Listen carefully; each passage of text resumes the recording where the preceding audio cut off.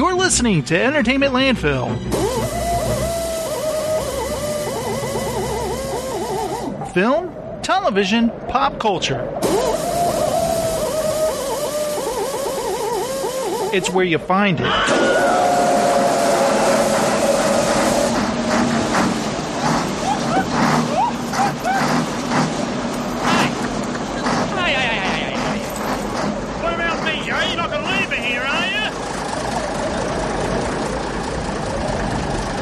Do what you want.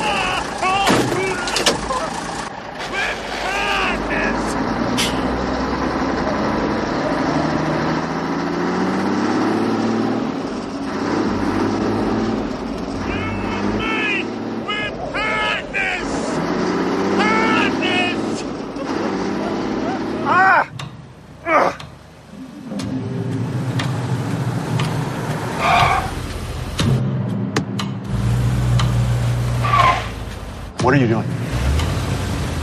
Put me in a hole. Come on, man. Come on, man, go! What? Going around this asshole. Come, what the f? Come on, man, go! What is your problem, man? Do you know how to fucking drive? No. What? No, I don't know how to fucking drive. I don't know what any of this shit is, and I'm fucking scared. What are you talking about, you psycho? You don't know how to drive? Not everybody knows how to do everything. Driving isn't the only thing. Just move your car! Oh, okay. I don't know how I can. Oh my God, just grab the steering wheel. Fine! Ow! It hurt? Yeah, it does. It does hurt, actually. What if you get to where you're going and it's a job interview and I turn out to be the boss? I'm not going to a job interview! You could be a year from now. Oh my God. Everybody says, oh, that guy seems great. I'm saying, hold on, wait a minute. That guy yells. Move your fucking car! I can't! Why not? I'm good. Thank you. What? I'm good, thank you. You don't want to help me, you just want to yell. That's just the horn. I don't know that, do I? You know, I want to tell you something. What? You yelled at me. Oh my God.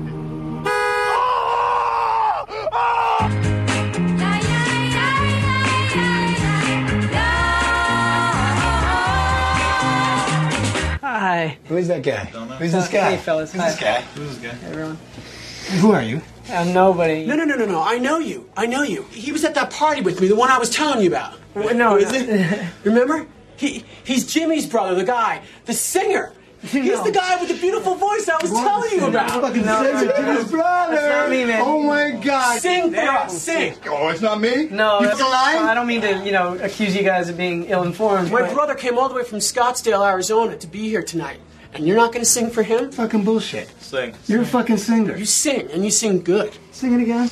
Like a bird. No, I know. I want to. You want a line of cocaine? No way, man. Yeah. Don't make this weird. Sing. The hurting's on me, yeah. Talk about the hurt. And I will never be right. No. Yeah. You gave a promise to me, yeah. And you broke it. You broke it, honey. Do. These eyes are crying. These eyes have seen a lot of love, but they're never gonna see another one like I have with you. These eyes are crying. These eyes have seen a lot of love, but they're never gonna see another one.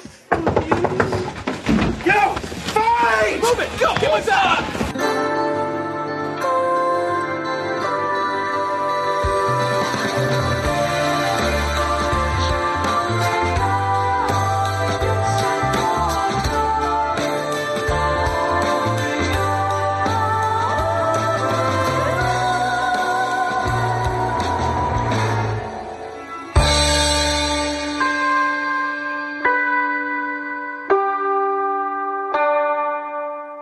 You guys know a guy named Jimmy?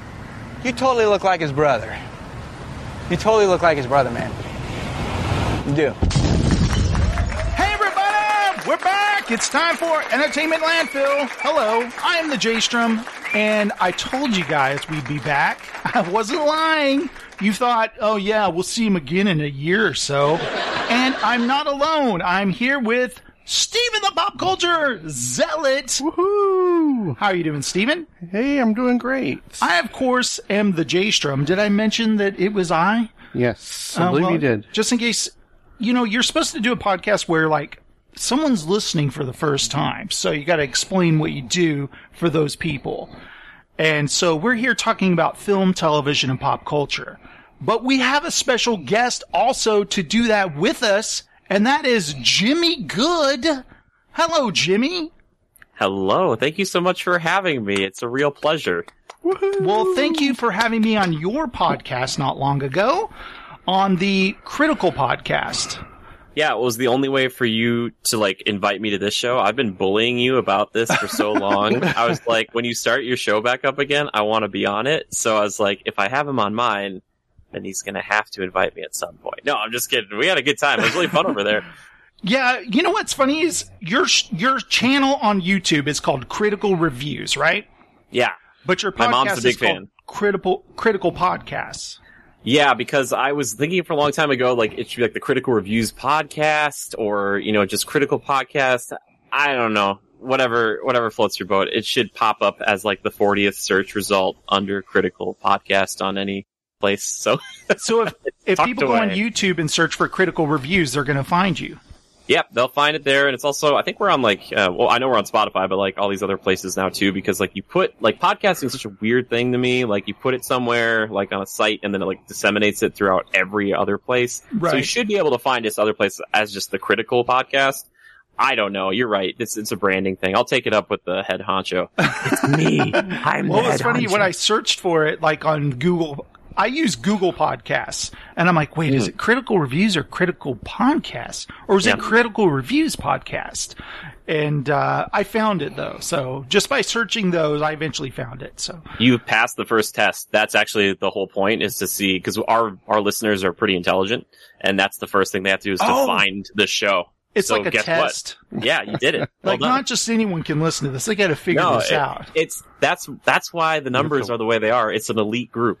You have to want to listen. Yeah, you have to really want to listen to search for it. But on your channel, you do a lot of cool stuff. Not only do you talk about film and video games, but most recently you took a trip to Disney World in Florida with your sister, and you do videos where you're riding on the rides, you're trying out the food, etc., which I think is awesome. Gosh. I appreciate you watching those too, because it's nice to get feedback on those types of things, because there are people who do that for a living. There's vloggers in Florida who go every day. And so a few years ago I was I just want to try it when I'm there on occasion. And it is really fun to do. It is a little hard to get used to talking into a camera, walking around, and then having people walk up behind you, and you look back at footage of people either ducking out of the shot or making funny faces and doing things in the background. Yeah. It's oh, that's fun. People are getting into it. But yeah, so that's something I hope to do more of in the future, just because it gives me a reason to go to the parks. I need one. But what I love about your videos also is you just have a great attitude. You're just you're a happy guy. You're there. Your enthusiasm is, what do you say? It's when you're sick and you get a virus. It's intoxicating. Contagious. Yeah. In fact, I'm not this saying you're works like a virus, Jimmy. I'm saying your enthusiasm is contagious. I appreciate that. No, I want it to be, and it is. It truly is. And you can tell when it's not. But at that type of thing, especially the older I get, the more I appreciate it, just because I was lucky enough to go there a lot as a kid, because it's a place my family was well, we can take our kids here. It wasn't as expensive as it is today, and they knew we were going to have a good time. So I just think oh, it's such a cool place to be, and it's just the physical manifestation of somebody's dream, and that's something that inspires me, and I love going there. So yeah, I'm glad it comes through in the videos. Yeah, I would be very self-conscious of having a video camera, filming myself and walking and talking.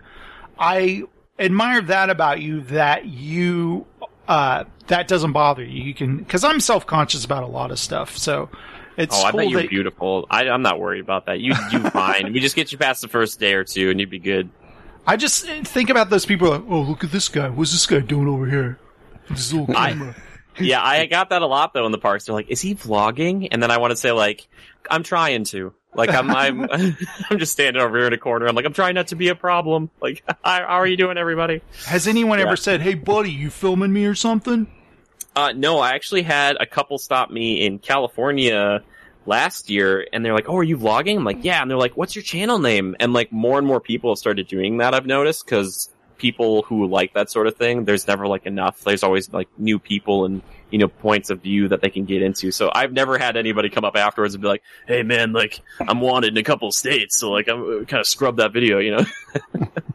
Nothing like that. It's like, "Hey, I was bending over tying my shoe and I was in an awkward position. I hope I wasn't in the background or nothing." Nothing like that. Nothing quite like that. No, I usually try not to focus on other people if I can. But some people you can see if you point the camera in a direction, even not at yourself, they kind of are like, they kind of will duck away. They're like, "Oh God, I gotta get out of here." You know, I was trying to remember the first time I became aware of you. Oh. And I think when it was when you had a Game Sharks episode, and you posted it on Facebook, like in the Easy Allies group, like, "Hey really? guys, we talk about video games. If you want to check this out," and I was like, "Oh, I'll check this guy's video out or whatever." And I click on it, and I thought it was cool. You had like a sound stage, and they were there with your friends, and you're talking about video games. I thought it was really well done. And me being a podcaster, someone who puts out content that I never feel like I get enough replies or feedback or whatever. Steven will tell you I whine about it all the time. Then I'm like, I'm going to tell this guy what I thought of his video. You know, like, "Hey, this is a cool video. I thought you did a great job," and stuff like that. And you're like, "Hey, thanks a lot," you know. Yeah, I really appreciate that too. I'm like in the same boat as you are. So when you did that, I was just, it means a lot to me. It really does. What keeps you going when you put out content? I mean, I know you want, like anybody else, like, "Hey, did you guys like this video? What did you think?" If you don't get enough of that on something you work hard on, how do you just kind of move past it and go on to the next thing? Oh, that's a great question. You know what? There have been a lot of times where I have poured my heart, soul, and hours of my life into a thing, and I'm thinking like, you know what? It's not for like the money or the attention of it. It's just like, I hope a lot of people see it because it might be something they enjoy, or they find something that's informative, or whatever it might be. But a lot of times I've found that those are the ones that get like the least amount of views. And I like look back at them like, "Oh my gosh, I spent so long doing this." And like, it's so well done to like my incredibly like crazy high standards of myself. And I think like, well, okay, I'll just slap something together and put it out there. And then that one just does better numbers. But yeah, so to keep me going, I don't know. I think a lot of it is like the few people who are interested in the videos, the ones that like keep, you know, the channel alive in my heart, and, you know, knowing that it can, you know, provide a little bit of entertainment for them, you know, that is kind of what I strive for and what really fuels me. And that's like what I'm trying to pursue in my professional life, because this has just been like a hobby that I wanted to be more, but I kind of recognize that's not necessarily going to be the case, but I still love to do it when I can. So I hope that answers your question. Yeah. I try to, you know, identify, you know, with what you do. And I just think about myself, and when I've put out content, stuff I'm proud of or worked hard on or edited, and the kind of, once you put it out and it's out there and I'm excited about it, I post it. Okay, it's out there. Fly away. You're free. Yeah, right? Go see the world. Meet people, interesting people. And Yeah. I wait to hear something back. And if I don't hear anything in the past or in the present, at times I will get really down on myself, like, "Oh, why do I even do this?" Mm-hmm. Yeah, and I got to totally. think, what it is the part where I've recorded the show and I've worked on it and I've edited it and I get excited. It's what's keeping me breathing and enthusiastic during the week. And I'm putting all this, "Oh, what if I did this? What if I added this?"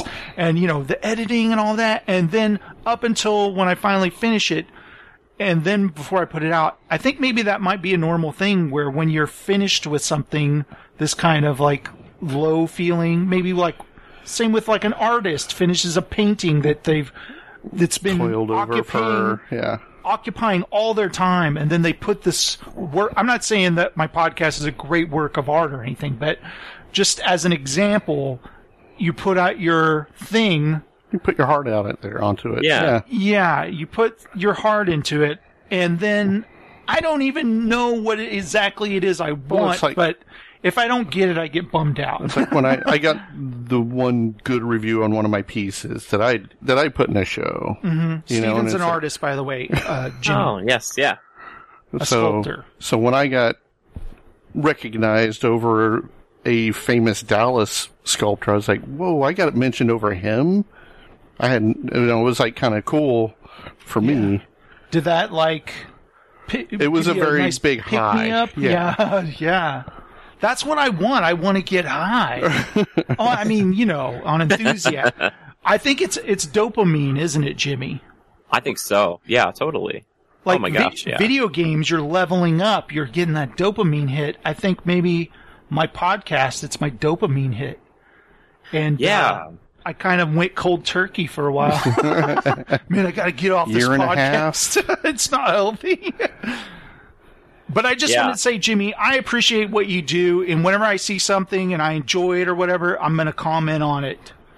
Yes, I appreciate that so much. It's like, I have this kind of mentality in real life, too, and it's something as small as something like, if you see someone walk past you in real life and they have a cool shirt on, something you like, it's Star Wars, it's Marvel, it's something you respect or you like, if you say to them, hey, that's a cool shirt, and they'll probably enjoy that, right? Yeah. Obviously, it's not something they made, but it's just like a little thing that is like, it's nice for you to like speak that out. Thing. Yeah, right? Yeah, and it makes that person feel better. And it's the same with these types of videos that, you toil away on, because the comments will make or break you. There could be just like nothing. Crickets is pretty bad, but once in a while, if a video for mine like does a little bit better, there's stuff on there. I've seen it, just a little bit of what I think, like just scratching the surface of what, some of these comment sections can be like when people are very passionate, let's say, about a thing. Yeah. And, when they say certain things and you're like, oh my gosh, you're probably something you wouldn't say to someone in real life, but it's the ones who are like, man, I really appreciated this video, or they'll just comment on it. And then if you comment to that and then they say like, oh my gosh, I'm surprised you even responded to my comment, because most other people wouldn't, or wouldn't take the time. But I figure if you left or took time to watch this thing and leave a comment, like say anything, I just appreciate, that, because time is the most valuable currency we all have. And it can feel rewarding without that too. Like, you should be proud of yourself for the content you put out, because you do it very consistently too. Yeah, I was told a long time ago, like, consistency with videos and even streaming and stuff was like, you just keep doing it long enough and, like, the numbers will go up. And they have, admittedly, in some respects, but it's just one of those things where, like, you gotta, like, not let it take over your life, too, because when I started my channel, I had, like, 3 guys. It quickly turned to 2, and then it turned into, like, 1. And it's kind of been 1 for a long time. And it's like, when you're a one-man band for so long, it can be like, you gotta make sure you're doing it because you love doing it too. And also knowing that, like, with the channel name, being reviews kind of supposedly the main thing, which that's kind of changed over time. Everybody, the big channels and stuff, they're going to beat your reviews out by a week, 2 weeks. You're making this because there are people who might value your opinion as opposed to the quality of the video or the timeliness of it. So if anybody out there is listening to this and they like want to get into like the critic game, I don't know if this is a bad thing to say, but like, it seems like if you want success, you should try to join a really big website and hang out there for like a year and do stuff for them for like a year or 2 and then go do your own Patreon. Yeah. Because you'll have, everyone will know you. You're your personality. You're the funny guy in the background. Mm-hmm. Here's how I know the secret. Here's how you get big on YouTube. You get a time machine, go back to 2005, start making videos and putting them online. YouTube start a channel day 1 and start putting out content. but you're like, Jason, I don't have a time machine, then it's too late. It ain't gonna happen. Another thing is go on a reality show. Embarrass yourself and your whole family on this reality show. Plug the hell out of your show. Yeah, people know about you, then start your own Twitch channel. That might work. Yeah, that's another tactic for sure. These are all foolproof ways to do it. But if there are people out there who, like with you, Jason, and anybody else who is passionate about this sort of thing, as long as it fulfills you and you go into it and it's still like a thing that you enjoy doing. I've been doing my show I think I just did the 279th podcast. That's 279 weeks. I in saw a row. that.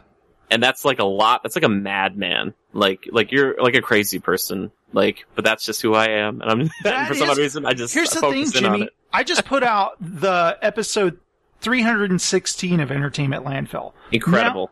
Now, granted, there were a lot of shows in between there. Like, remember I did ETL Daily.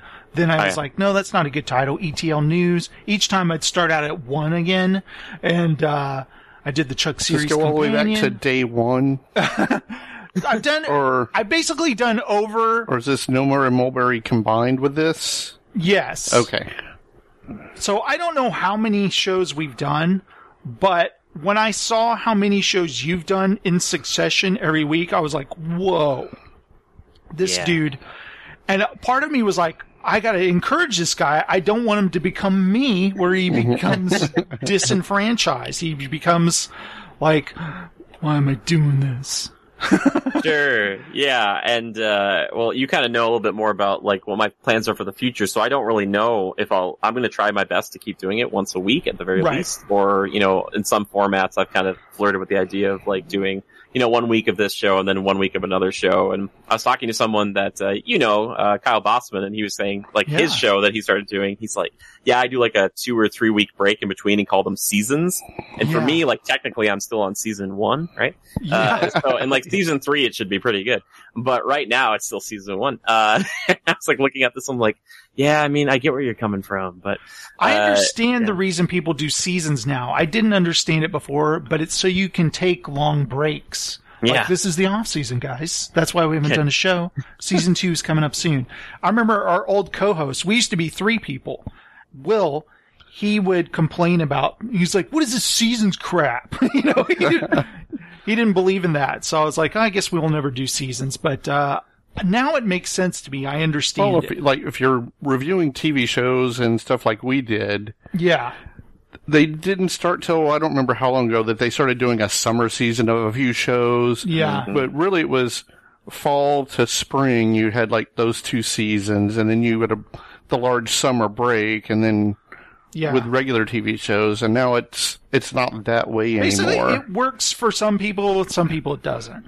But we found other things to talk about than just TV shows on that time off. We did, new movies, the blockbusters during the summer. We could talk about movies or really bad reality shows. Yes, really bad reality shows. But I understand the seasons thing. Maybe we should start that. Now, Jimmy, do you think you're going to keep doing like vlogs? Yeah, I think if I get the chance to continue to do that and kind of do that a little bit more, there's always ways that like when I look back on it, because, I would record like a trip and then come back, and it's not something I could do consistently for the channel. But I see things where I'm like, oh, I could do this better, or I see how other people are doing it and how they're being successful. But yeah, that's something I would love to do. And it seems like most people enjoy it, which is funny because like the channel, wasn't based or built around that at all, but it seems it's so funny that like again, it's not just about the numbers, because for instance the podcast, I still do it honestly because I know there's like a few people who do listen and watch every week, even if that's like 1 or 2 people. That still means something to me. But with the vlog stuff, it's just like I can put something together, and there's definitely a crowd out there who's not sated with just watching one person. They want to watch 5, 6, 7 people talk about this sort of thing or have different unique experiences versus like the reviews where there are just so many people.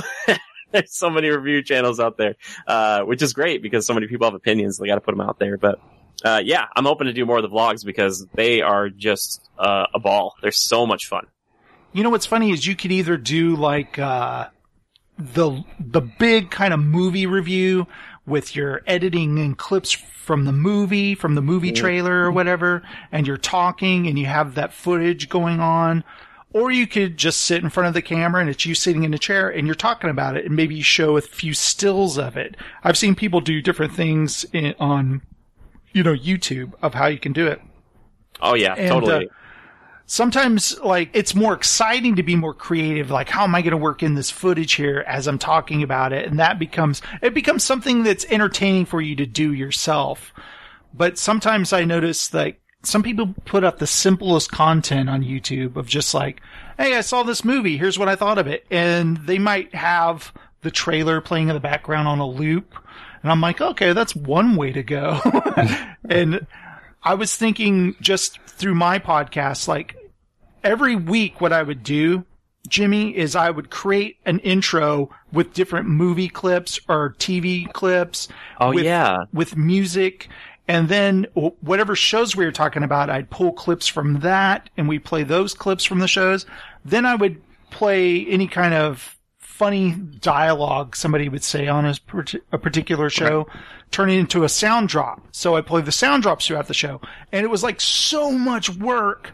But then when it was time for the show and we'd put on the show, I'd want to make Steven and Will laugh. I'd play off you guys if you guys were entertained by this or whatever. And that's why I think I was entertained by doing the show just to entertain them. But it was like so much work. And, over the years, sometimes people would be like, I just listen to hear you guys talk. We don't need all that. And some people, you've entertained me for 30 years, so. That's crazy, isn't it? So what I'm saying is, Jimmy, you could totally do a vlog where like, hey guys, just checking in. Oh, by the way, I saw the new, Marvel movie. It was really, really cool or whatever. Or, you could like, okay, I need to break down clips and all that stuff. It's funny you bring that up because, I used to, and I think I've talked to you about this a little bit, Jason. But for Steven, who might not know, or anyone else listening to this, what I used to do for movies is I would go see them on Thursday nights and I would have already pulled the trailers. I would have like an intro paragraph written, but I would see them Thursday night a little bit later. I'd come home, I'd write the rest of the script, record the script, put the script together, or like I'd put the voiceover on, and then I would try to get the clips and I would like cut up the trailers, and then I'd try to make everything set perfectly, and I would put it all together. It'd be done by like 2 or 3 in the morning. And it was like this super strenuous thing. And I was like, I could be one of the first, to be out there. And it wouldn't matter. So it just wouldn't. And it's so funny because you mentioned that. I think it's so much about the personality. Like you said, it's like you care more about like what such and such thinks about a thing versus the thing itself, and kind of compare it to how you feel. So if it is just someone sitting in a corner that's well lit and it's got a nice camera, that's going to take the day over like really cool editing and like it looks all great and wonderful, Yeah. I guess it's just what's fulfilling to you at the time. Yeah, exactly. But right. I can't wait to see what kind of content you put up. I've been beating around the bush, but how is your life going to change? Do you even want to talk about that on the show? Oh, that's fine. Yeah, totally. No, for people who might not know, and yeah, I plan on like talking about it more in depth soon, but I'm actually moving out to California. I'm in Minnesota right now, but I am pursuing a career in film acting. And yes, that's movie, like, you go to the movie theater, you'd see my big old face up on the screen, probably running away from an explosion. Maybe I'm in the explosion.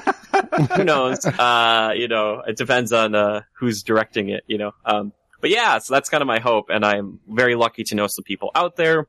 I have a place lined up. So we are going to just, I'm moving out in about a month, a little bit less than a month. And we're going to see how it goes. Kind of a crazy time to do it, but there's just never a perfect time to do these types of things. Yeah. I found you just got to like, go all in and, give it your best shot.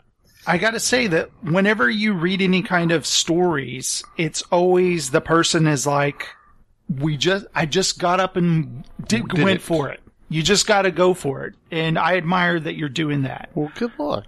Well, thank you so much. And I appreciate that from both of you. And it's been nice because I've had a lot of people who say, they're like, well, we believe in you. And we, it's not like I've said this to anybody and they're like, are you sure? Or like, you know, they're kind of like, your personality type isn't really the type that would, you know, it's been a lot of people are like, yeah, that makes sense. Yeah. I don't know. Like at least it's not like, they're saying, I haven't had any naysayers, thankfully. My family's very supportive. My friends have been very supportive.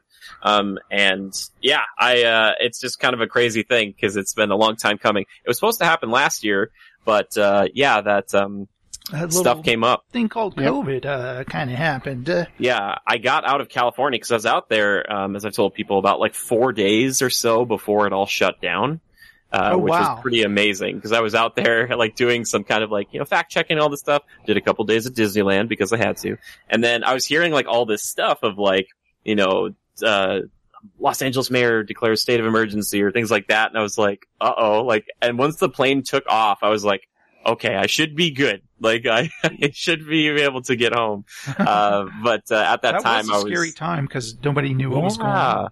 Right, and I'm glad, you know, in some respects, I'm very lucky that I wasn't, like, just moving out there and this stuff happened and I was just, like, trapped in an apartment for, like, a year and a half, you know, with, like, no income. You move there and you're all alone and all of a sudden you're just trapped in your apartment. You're like, do you guys want to meet at Disneyland? Oh, wait, we can't. I'm just going to walk around where the gates are, you know? It's like, yeah, it was a scary time for sure, but...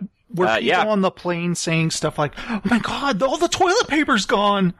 Actually, we were exchanging toilet paper as currency by that point. We had all we understood it. It was, like we're going to talk about Mad Max here, but it was like guzzling, but it was like, I wanted a seat in first class, so I handed 2 rolls to the flight attendant, and they put me in there. It was totally fine. The problem was they weren't giving out drinks for anything less than 6 rolls. I was like, are you kidding me? This is ridiculous. You know what's funny is I did a podcast in my car when it was like the first couple of weeks of COVID. Yeah. And I basically said that this is like Mad Max if it totally sucked and was uninteresting. Because instead of like guzzling and all that, we're like toilet paper. Yeah, right. Sanitary wipes. It's just like, this isn't interesting at all. Clorox bleach. They're locking down California again, aren't they? Or something like that?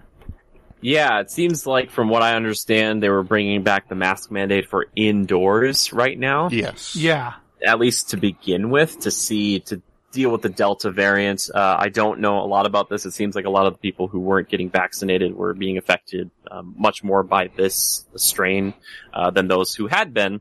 But yeah, so again, not an ideal time to go to California. I was told recently. Yeah, exactly, right? Yeah. I had somebody recently tell me, they're like, you're the only person I've heard of who's actually moving here. And I was like, yeah, I know, right? They're all moving here to Texas. Yeah, I've heard they're moving to like Texas and Idaho and Arizona and stuff. But the dream scenario is I freely walk onto a soundstage at like one of the places without guards or nobody stops me, and I walk and I'm like, hey, I'm looking for work as an actor, and they're like, oh, you want to be here? Like, you want to be here? Quick, get this kid's gonna be a star. Like he's in the middle of a pandemic, he's out here trying to get a job. Let's get him in front of a movie screen. Let's go. Let's get him some cameras. You know, there's a 1920s person there, and I'm going to meet them basically. You do have a time machine. I actually do. So I was going to go start my YouTube channel again and be a daily blogger. Just every day. Nice. A video every day. I'm going to take the name Ninja before anybody. Dude, nice. You know what drives me nuts about that guy Ninja, by the way? What? He went by the name Ninja, like the most generic name ever. Like, oh, that's inventive. Hey, I know I'm Ninja. It's like, how was that name not taken already? That's what I want to know. Yeah. That's a good point. I don't know where the origins of that come from either, because he's a very, like, colorful ninja. You'd see him coming. Yeah, you know? I have nothing against the guy, but that name is pretty lame, I think. Mm-hmm. Yeah. Like, if you would have been Space Ninja. It's just easy. You know, Space Ninja, Ultra Ninja, something cool like that. I kind of respect the fact that it's just that, because everybody else now, especially like the shoutcasters, have like numbers or letters after their name. And not that they're bad, they're all fine and great. It's just funny, like when it's like, hey, that's, you know, such and such 357 or something like that. I'm like, that's like their job, like on a professional business card, it would say that. Like, it's like, oh, wow, okay, cool. One of my favorite things to rant about was the guy who did the music to Mad Max Fury Road. I mean, how many people's dreams is it to become a film composer? Like, I do music for movies. Right. And someone was like, okay, what's your name for the credits? And you go, that would be Junkie XL. Just jot that down there. It's like, wait, your name is what? Junkie XL. It's like, why would you pick that name? You're not like some Twitch guy. You're like doing a movie, the soundtrack. I just never got that. I think, didn't he change it like a little while ago to like his actual name? Yeah, now he's going by his real name, Tom Holkenborg. And when I heard his name, Holkenborg, no wonder he's Junkie XL. I kind of like that. I wish he would have said like, yeah, I took the name because I wanted to take it away from like Hans Zimmer, and like Hans wouldn't have known. But like there would have been this whole thing, be like, yeah, Hans always wanted to change his name to Junkie XL, but I thought that name was so cool, so I took it before he could. Or something, and Hans would be like, what are you talking about?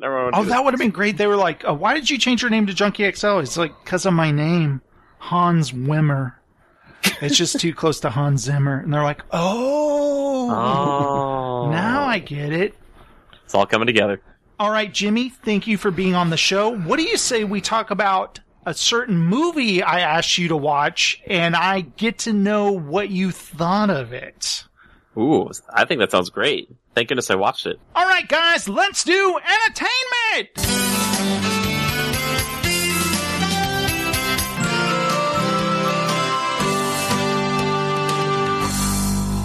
Yes, entertainment, guys. We will talk about new movies that have come out this week a little bit later, but first, I talked to Jimmy this week about a certain film I've watched many times. You guys know I've watched this film many times. I talk about it enough. But I wanted Jimmy to watch it for a first time, and I wanted to see what he thought of it. Now, Jimmy, you've been playing the game Mad Max the Game. Remember that game, Steven? Came out years ago. By the way, Steven, did you ever finish that game? No. I'm like the only person I know that finished this game. I got to the last level. Now, Jimmy, I want you to finish the Mad Max game so we can talk about the ending. Because I wanted to talk about the ending with somebody for years now.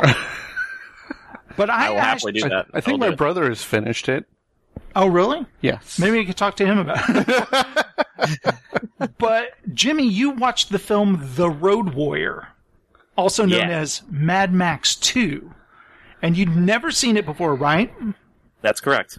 Had you even seen footage of it before? Do you think? Maybe in like YouTube videos, sometimes they throw stuff in like that, and I maybe saw some of it during like a Mad Max Fury Road review or video a long time ago, if then, but probably not.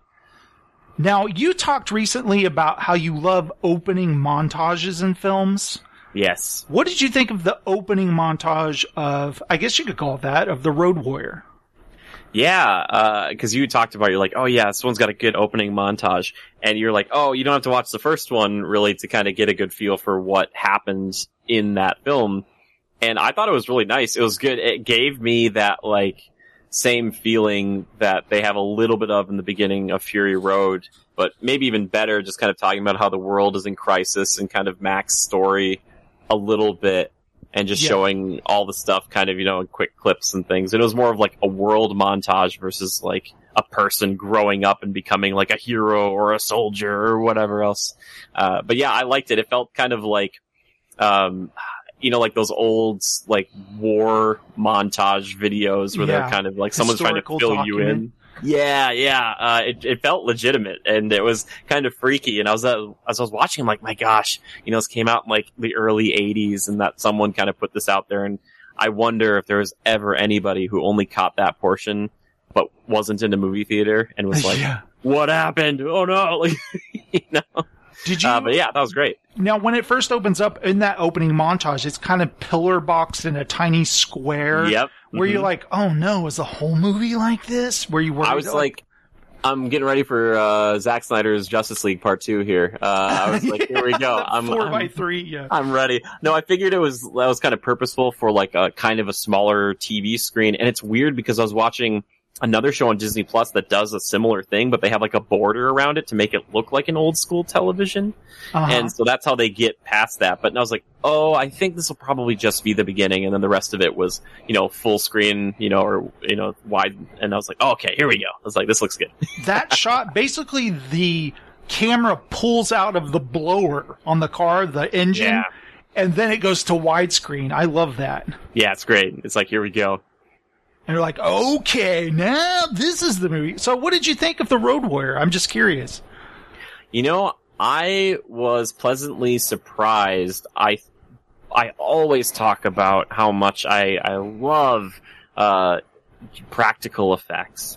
Mm-hmm. And so many movies now have such great CG and computer animation and things like that. And I love video games, but so often I'll see a thing in a film and I know that there are limitations with machinery and, not every creature you can make is going to be a practical thing. But this film, if I'm not mistaken, it seemed like almost all of it, or a lot of it, a majority was all practical effects or like real cars flipping over, real fire, real explosions, which I'll get to in a second. But I thought it was like a slice of life. And I've heard people talk about Max since Fury Road as him being this kind of like force of nature where he kind of will blow in to a scenario and do a thing and kind of help people out and then just kind of disappear.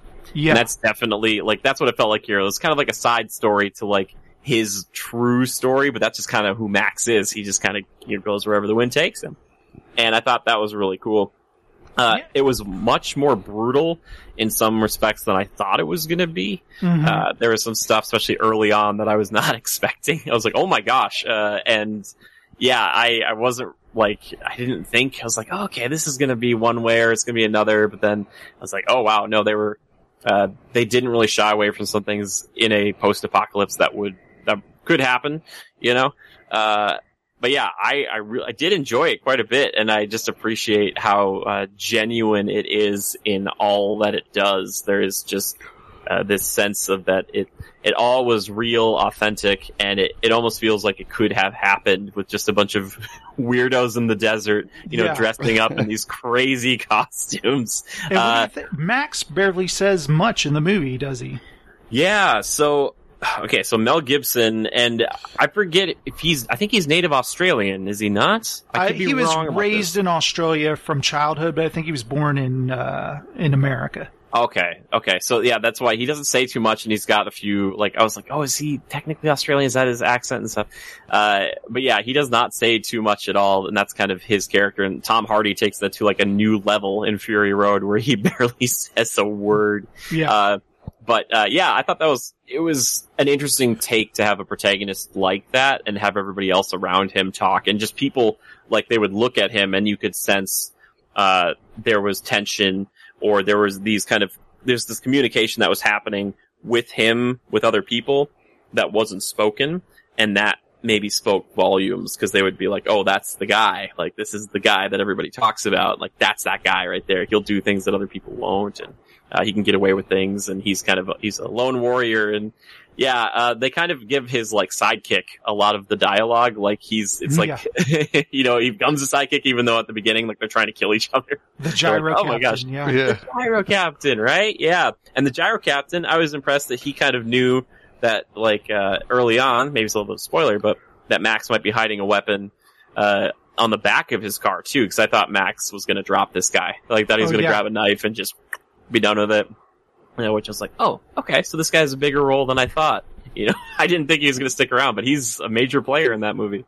It's so funny also that the film has this very serious tone, but the gyro captain is such a goofy guy. Yeah. And they even have the part where I still laugh at it to this day, where Max ties him up in his car and has the shotgun pointed at his head with a bone in the dog's mouth to pull the trigger. Mm-hmm. And he sees like a rabbit scurrying, and he's like, he thinks the dog's going to get distracted. But that little visual gag is hilarious in the movie, isn't it? Oh, I loved it. I thought that was so great because I was thinking, I was like, okay, he's got him in the car tied up. How is he going to keep him like on good behavior? And then I kind of saw the whole setup of this thing. I was like, oh my gosh, this is something they didn't need to do. Like they didn't need to have that. They could have just been like, yep, he tied him up, put him in his car, and they went to the next destination or whatever else. But the fact that they went to the length to actually show off like what Max does as far as like his thought process and how kind of like crazy he has to be to deal with crazy people. Yeah. Like that, it works out so well because you get it. You're like, everybody seems nuts in this world, and Max kind of has to be a little nuts too, even though he's like our main protagonist guy. But like, just that whole like, I don't know how he even constructed it. Has he done it before? You know, it seemed like a pretty like easy setup for him. It's like, oh my gosh, I loved it. I thought it was really cool. Now, you've been playing the Mad Max video games, so you've seen in the game that you eat dog food for health. What did you think of it when you see him open up the dog food in the movie? Between that and the actual gas cans that are exactly the same, I have so much more respect for the people who made Mad Max because of the attention to detail. Because the Dinky D dog food is like the exact same. And so when he's munching on it, and he uses a fork, and in the game he just uses his hands, but like he's like eating it like it's just like a regular meal. And he was like cracking this open, and I'm like, Max, you got a lot of Dinky D dog food, man. I was like, he's just eating it like it's just any other meal for him. And it was so great. I love it. What do you think, you know, because I've seen the movie so many times, I want to get these first reactions from you. When you find out that his gun has been empty the whole time. That is fantastic. It reminds me a little bit of, and I think I've heard people talk about that, like his gun, it like has a hard time firing in Fury Road, or that he's got issues with it in that one too. But I love that it's just the threat, and like he has to convince you that he is a threat. Yeah. So it doesn't have to be loaded to be scary. And it's like, he's like, that wasn't loaded the whole time. He's like, well, now it is. Like, he's like, now I'm even more of a threat because how scared of you or me were you before? And now it's like he actually has that. But I thought that was kind of fun too. I was like, oh, it's just the little things in this movie that really stick out. You know, comparatively to all the other stuff, which is big and bombastic, but stuff like that, you're like, oh wow, Max is he's a pretty cool operator for the most part. I've always loved that line that the gyro captain, where he goes, "That's dishonest." Yeah. No, like he's had him at gunpoint the whole time, and it's been empty. He's just like, how do I know that one's not a dud? And he's just like, find out, and he points it at him. He's like, okay. Exactly, right? Yeah, or like, and it's so funny because the gyro captain's all like, yeah, I trained this snake, and we find out the snake has died later on. He's like, well, I'm gonna eat it, and you're like, this guy he's a weird character. That guy is a very odd character. Okay, what did you think of the action in the film? Like I guess, there's the part where Max has to go get the rig and then drive it back into the compound. What did you think of that whole chase scene? Is that the one that there's one time that Max drives out, and it might be this one, where it's like he drives straight through the camp, and maybe because they camped out, you know, right on the road back to where he's driving this thing. But it almost seems like he takes a super unnecessary risk by like doing this, because he like damages it pretty badly. But again, maybe it was the only like path to get back in. Besides all that, I love how practical, again, everything is. It's all real. It's all being shot, you know, in real time for the most part. They use some like fast forward rewind stuff with the kid and the boomerang mostly, which is funny because I'm kind of like, I was like, oh, that seemed weird. But on most of the car stuff, they only did like 1 or 2 speed ups. But yeah, I love that they've got like not the harpoons, but they have like a 4-shot that like you can go like shoot the wheels, but on like a 6-wheeler or 8-wheeler or whatever that truck is. Yeah. If you take out one wheel, it's like it's still going to keep going. In more modern movies, you know, if you did that to a truck, I guess depending on the circumstance, like it just like flips over right away, or it's like it doesn't work anymore, but Max just keeps driving. He's like, I'm not stopping. It's like, I don't think anything blows up unnecessarily in the film. Like there's a reason. Anything that blows up, there's a reason for it. But in a Hollywood movie, stuff would have been blowing up left and right. You know? Totally. Like cars flip over and they don't explode immediately, right? Yeah. Right. But I love that the gyro captain is flying overhead and he drops a snake on the guy. Yeah, exactly. And those like fire bombs.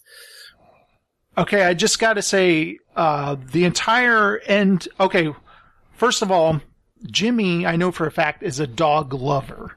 Oh, so yeah. When I knew he was going to watch the film, I was like, oh no, the dog. How is he going to take this? Because I got to tell you, Jimmy, every time I watch the film, they don't show it happen. You hear it, but it breaks my heart every time I watch the movie. How did you take that scene? Okay, I thought it was going to be worse because the dog didn't die, in my head. So what happened is you see this, it's like off screen, a guy like shoots it with a crossbow. Which, okay, first off, the dog would not be waiting that long. It does, I guess it was a little bit hurt because they got, like, in a pretty bad wreck. But it does the little whimper thing. I imagine, that Dinky D, took it to the leg or something and is gonna be totally fine. Cause that thing, like, that dog was, like, one of the best actors in that movie. And that's not to say the other actors weren't good. It's just that every time the dog was interacting with somebody else or doing anything, it was not only like, oh, it's a believable dog. It was like so emotive and it was so invested in everything that it was doing. And it was so believable that it was just like, yeah, I'll hold a bone that's tied to a shotgun like it's every other day. Like it just doesn't care. It's just like, yeah, if you died here, I would, oh, that's a rabbit over there. I couldn't care less about that. But yeah, I loved the dog. And yeah, that's kind of an unfortunate piece of this film. But again, you don't see it on screen. Your own headcanon, baby. You do whatever you want. Dogs survived. You never saw. I just think, that point in the movie, Max has to lose everything again. Here he has to lose everything that means anything to him. So he has kind of this kind of character change. Because in reality, Max is he's all about himself. He just wants the gas to get out of there. And there's these desperate people that need his help. He helps them, but it's in exchange for gas, and he's going to get out of there. And they're like, no, we need you to drive this big rig, and so we'll go away safe. He goes, hey, I'm sorry. I did my part of the bargain. I'm out of here, And then that happens, and then he comes back, and he's like, I don't have anything. I'm just going to drive the truck. We'll see what happens. Do you have a feeling at that point he doesn't care what happens to himself? Yeah, I think so. And it was really weird because, like, I know how important the car is, or at least it seems like in some of the mediums that I've seen for Max. Mm-hmm. So when that went down, I was kind of surprised. And then he was just kind of like, yeah, I'm the best bet you have to get this truck out of here. And I was like, I guess that's true. But yeah, you're right. I don't think he really cared anymore. And he was like, you know what? If I die doing this, I guess that's kind of a noble cause, but at the same time, I'm going to give it my best, even though one eye was like swelled shut and he's looking pretty bad. Stitches. And I do think he would have he did a better job than Papa Gallo, their leader, would have done, because he'd just taken an arrow to the hip with a crossbow. And Papa Gallo goes out in an amazing way. If for people who are familiar with Dungeons and Dragons, I would call the spear throw that the guy throws and hits Papa Gallo with a nat 20. Like, it was an incredible, like, it's a perfect arc.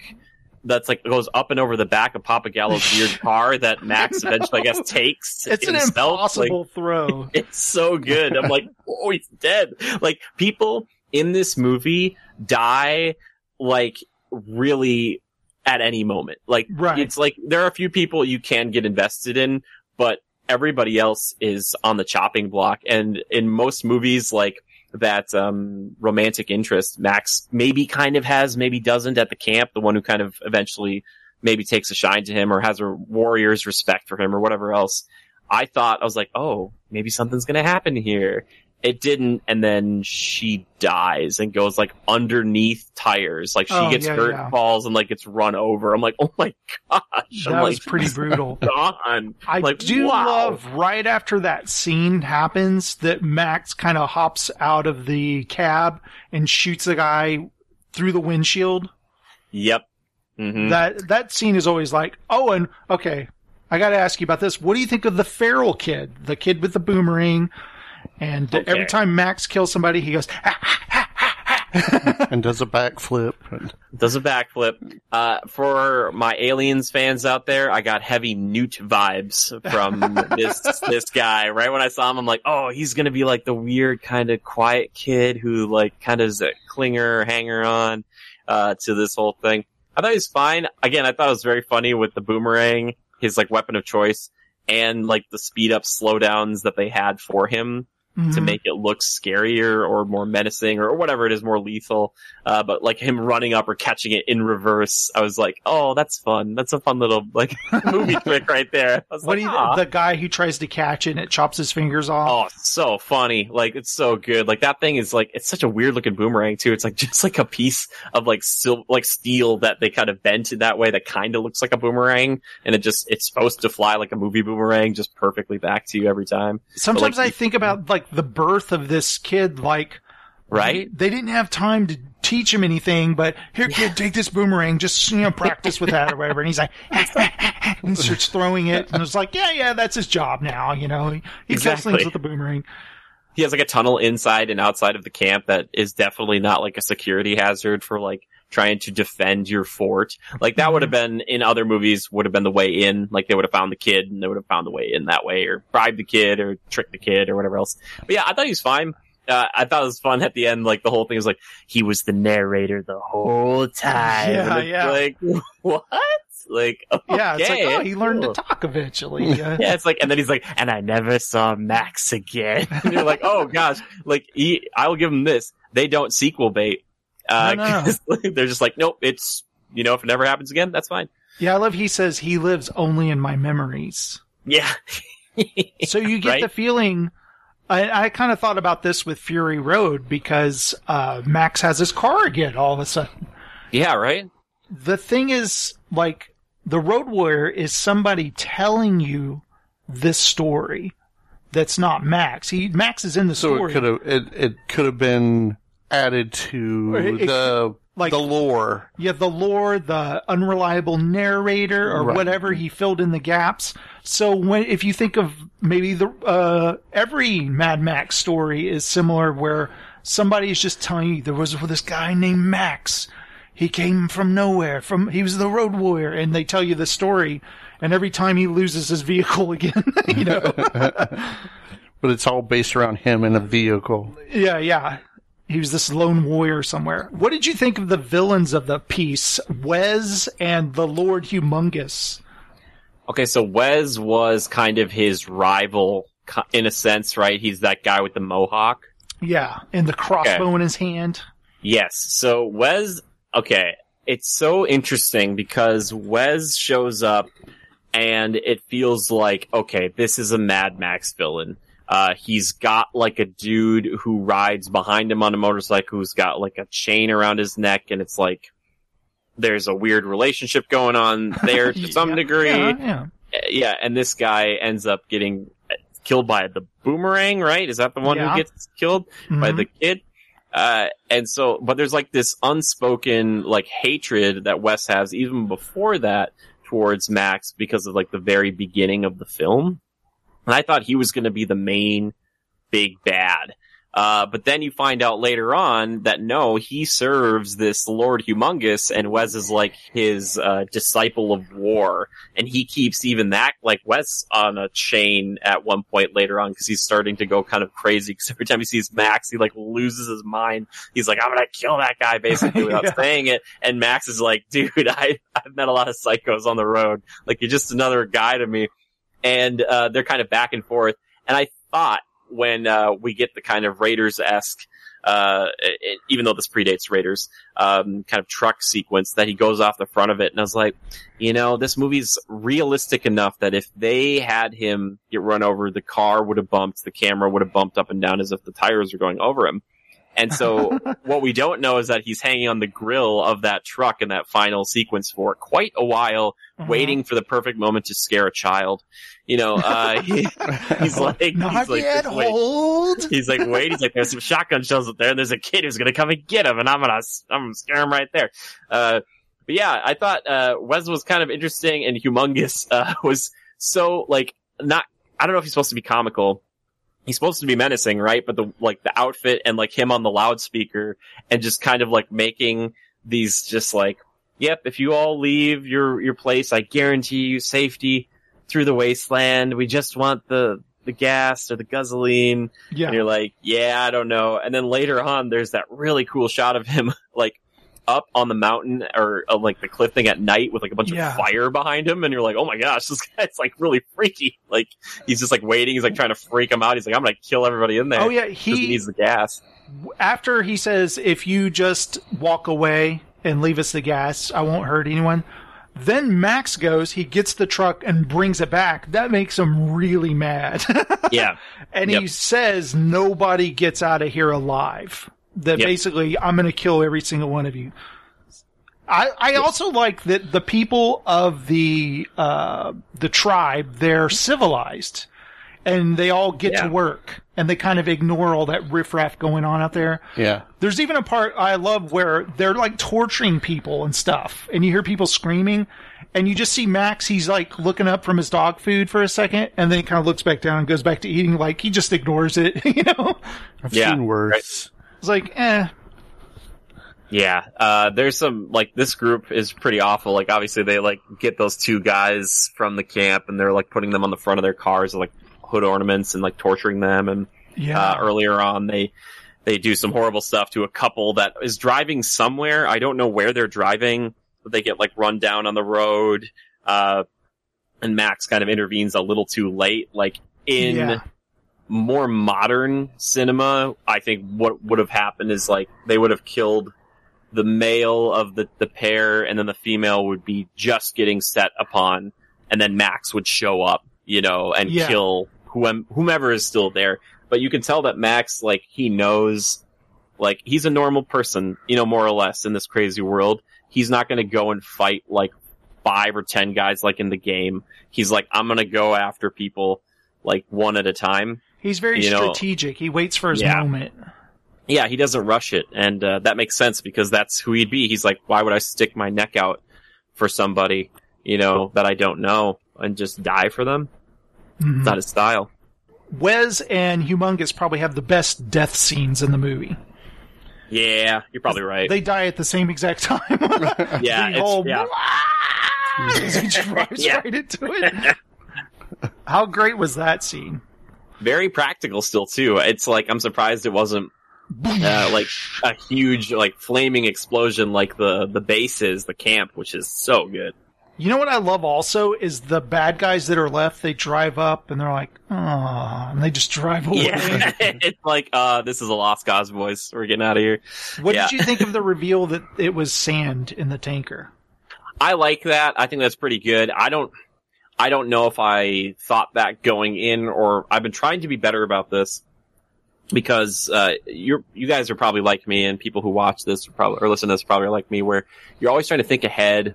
You're trying to think, like, where's this going to go? Yeah. But I try to think of movies kind of like a theme park ride, where you're trying to just, like, live in the moment, and it's fun because of the reveals that are given to you versus, like, oh yeah, this is clearly what they're going to do next. So when that portion came, I was like, oh, did they trick Max as well? And I was like, would he not? Like, you know, kind of thing. That was where I was going Max wasn't around when they planned it. He was probably unconscious at the time. Yeah, exactly. And, you know, even if he wasn't, it's still like a cool thing because it's like, oh, these guys, like, they fought so hard and died and for nothing. Like, it's just, it's just dirt. The civilized people, they were smart. They knew that you can almost, you know, I've seen the movie enough times that I pay attention to Papa Gallo. He's saying, we're going to crash or we'll crash through and they're going to all come after us. And that's your window to get out of here. Take everything and leave. They don't care about you. They just want this place or they want the tanker.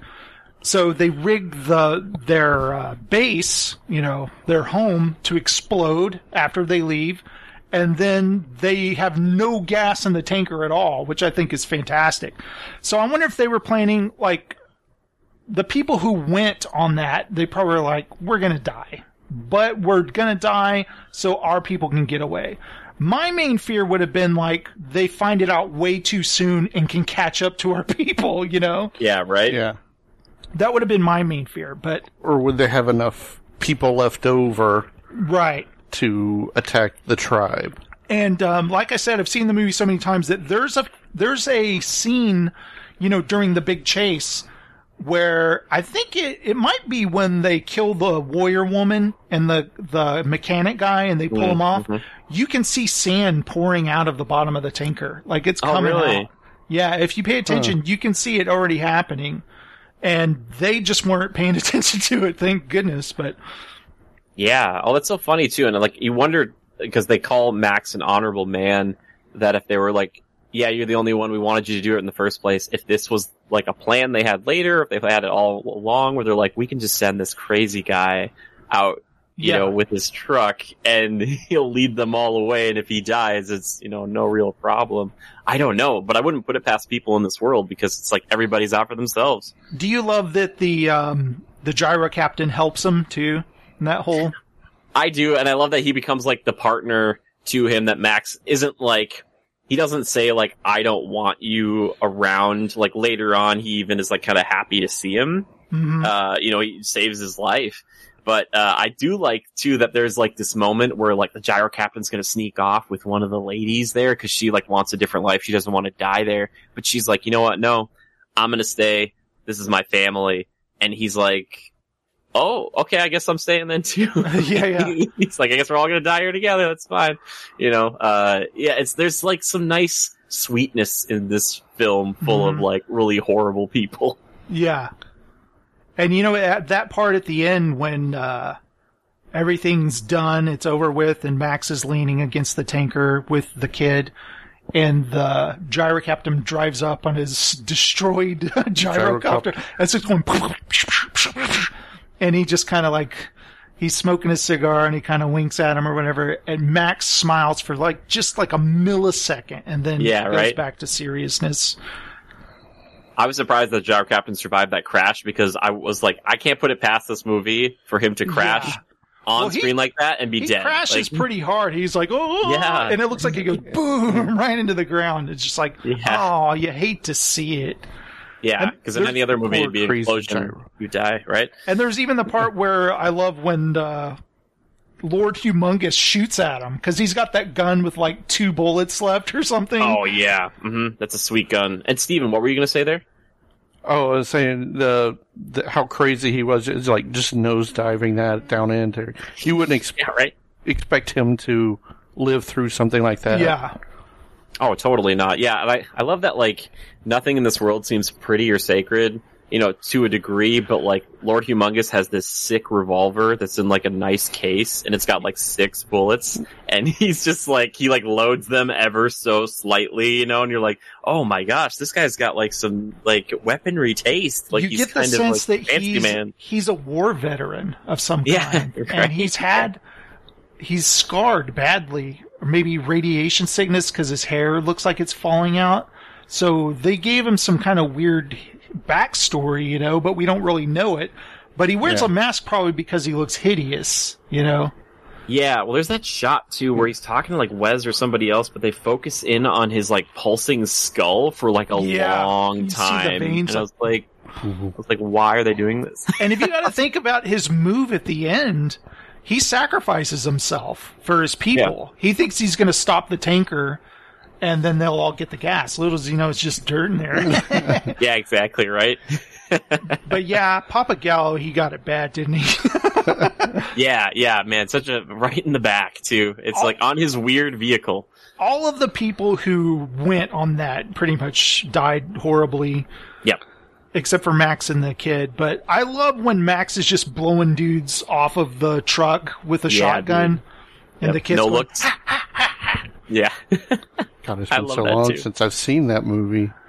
I watch it at least once a year, you know. Yeah. I love that movie so much. But is this a movie you'll probably watch again in a year? Maybe become part of the rotation? Or I don't know. That's a great question, because like it does have me interested, because it looks like the first Mad Max was not as post-apocalyptic as this one is, but I could be completely wrong. Mad Max is like the end of civilization, where it hasn't quite fallen apart yet, but people, like the gangs, are taking over the highways, as they say in the opening, where you have to worry about those marauders and stuff. But people live in cities still. But civilization... Max was a cop. Max is a cop, and civilization doesn't have long, basically. Yeah. Okay. Yeah, I'm kind of curious now, especially because I've been playing the game about more of this stuff, and it also just really makes me want to watch Fury Road again, because that's fully in kind of Apocalypse and this kind of prequel they've been working on for a while too about Furiosa. I'm very curious as to what you think of Beyond Thunderdome. Sure, because I've heard that's a weird one. It is a weird one. They take Max into weird places in that, and I still watch. You watch it with I'm trying to think how to word this. I've watched Thunderdome every once in a while, and there's a lot of head shaking on my part, like, I don't know what they were thinking with this. But also, some parts I'm like, I kind of like this, but Well, you said they switched directors, or one quit, right? Well, no, there's two directors. Okay, two directors. George Miller directed every Mad Max film, except he had a co-director on Thunderdome. Okay. For some reason. And parts of the film when Max is away from Bartertown was the other director.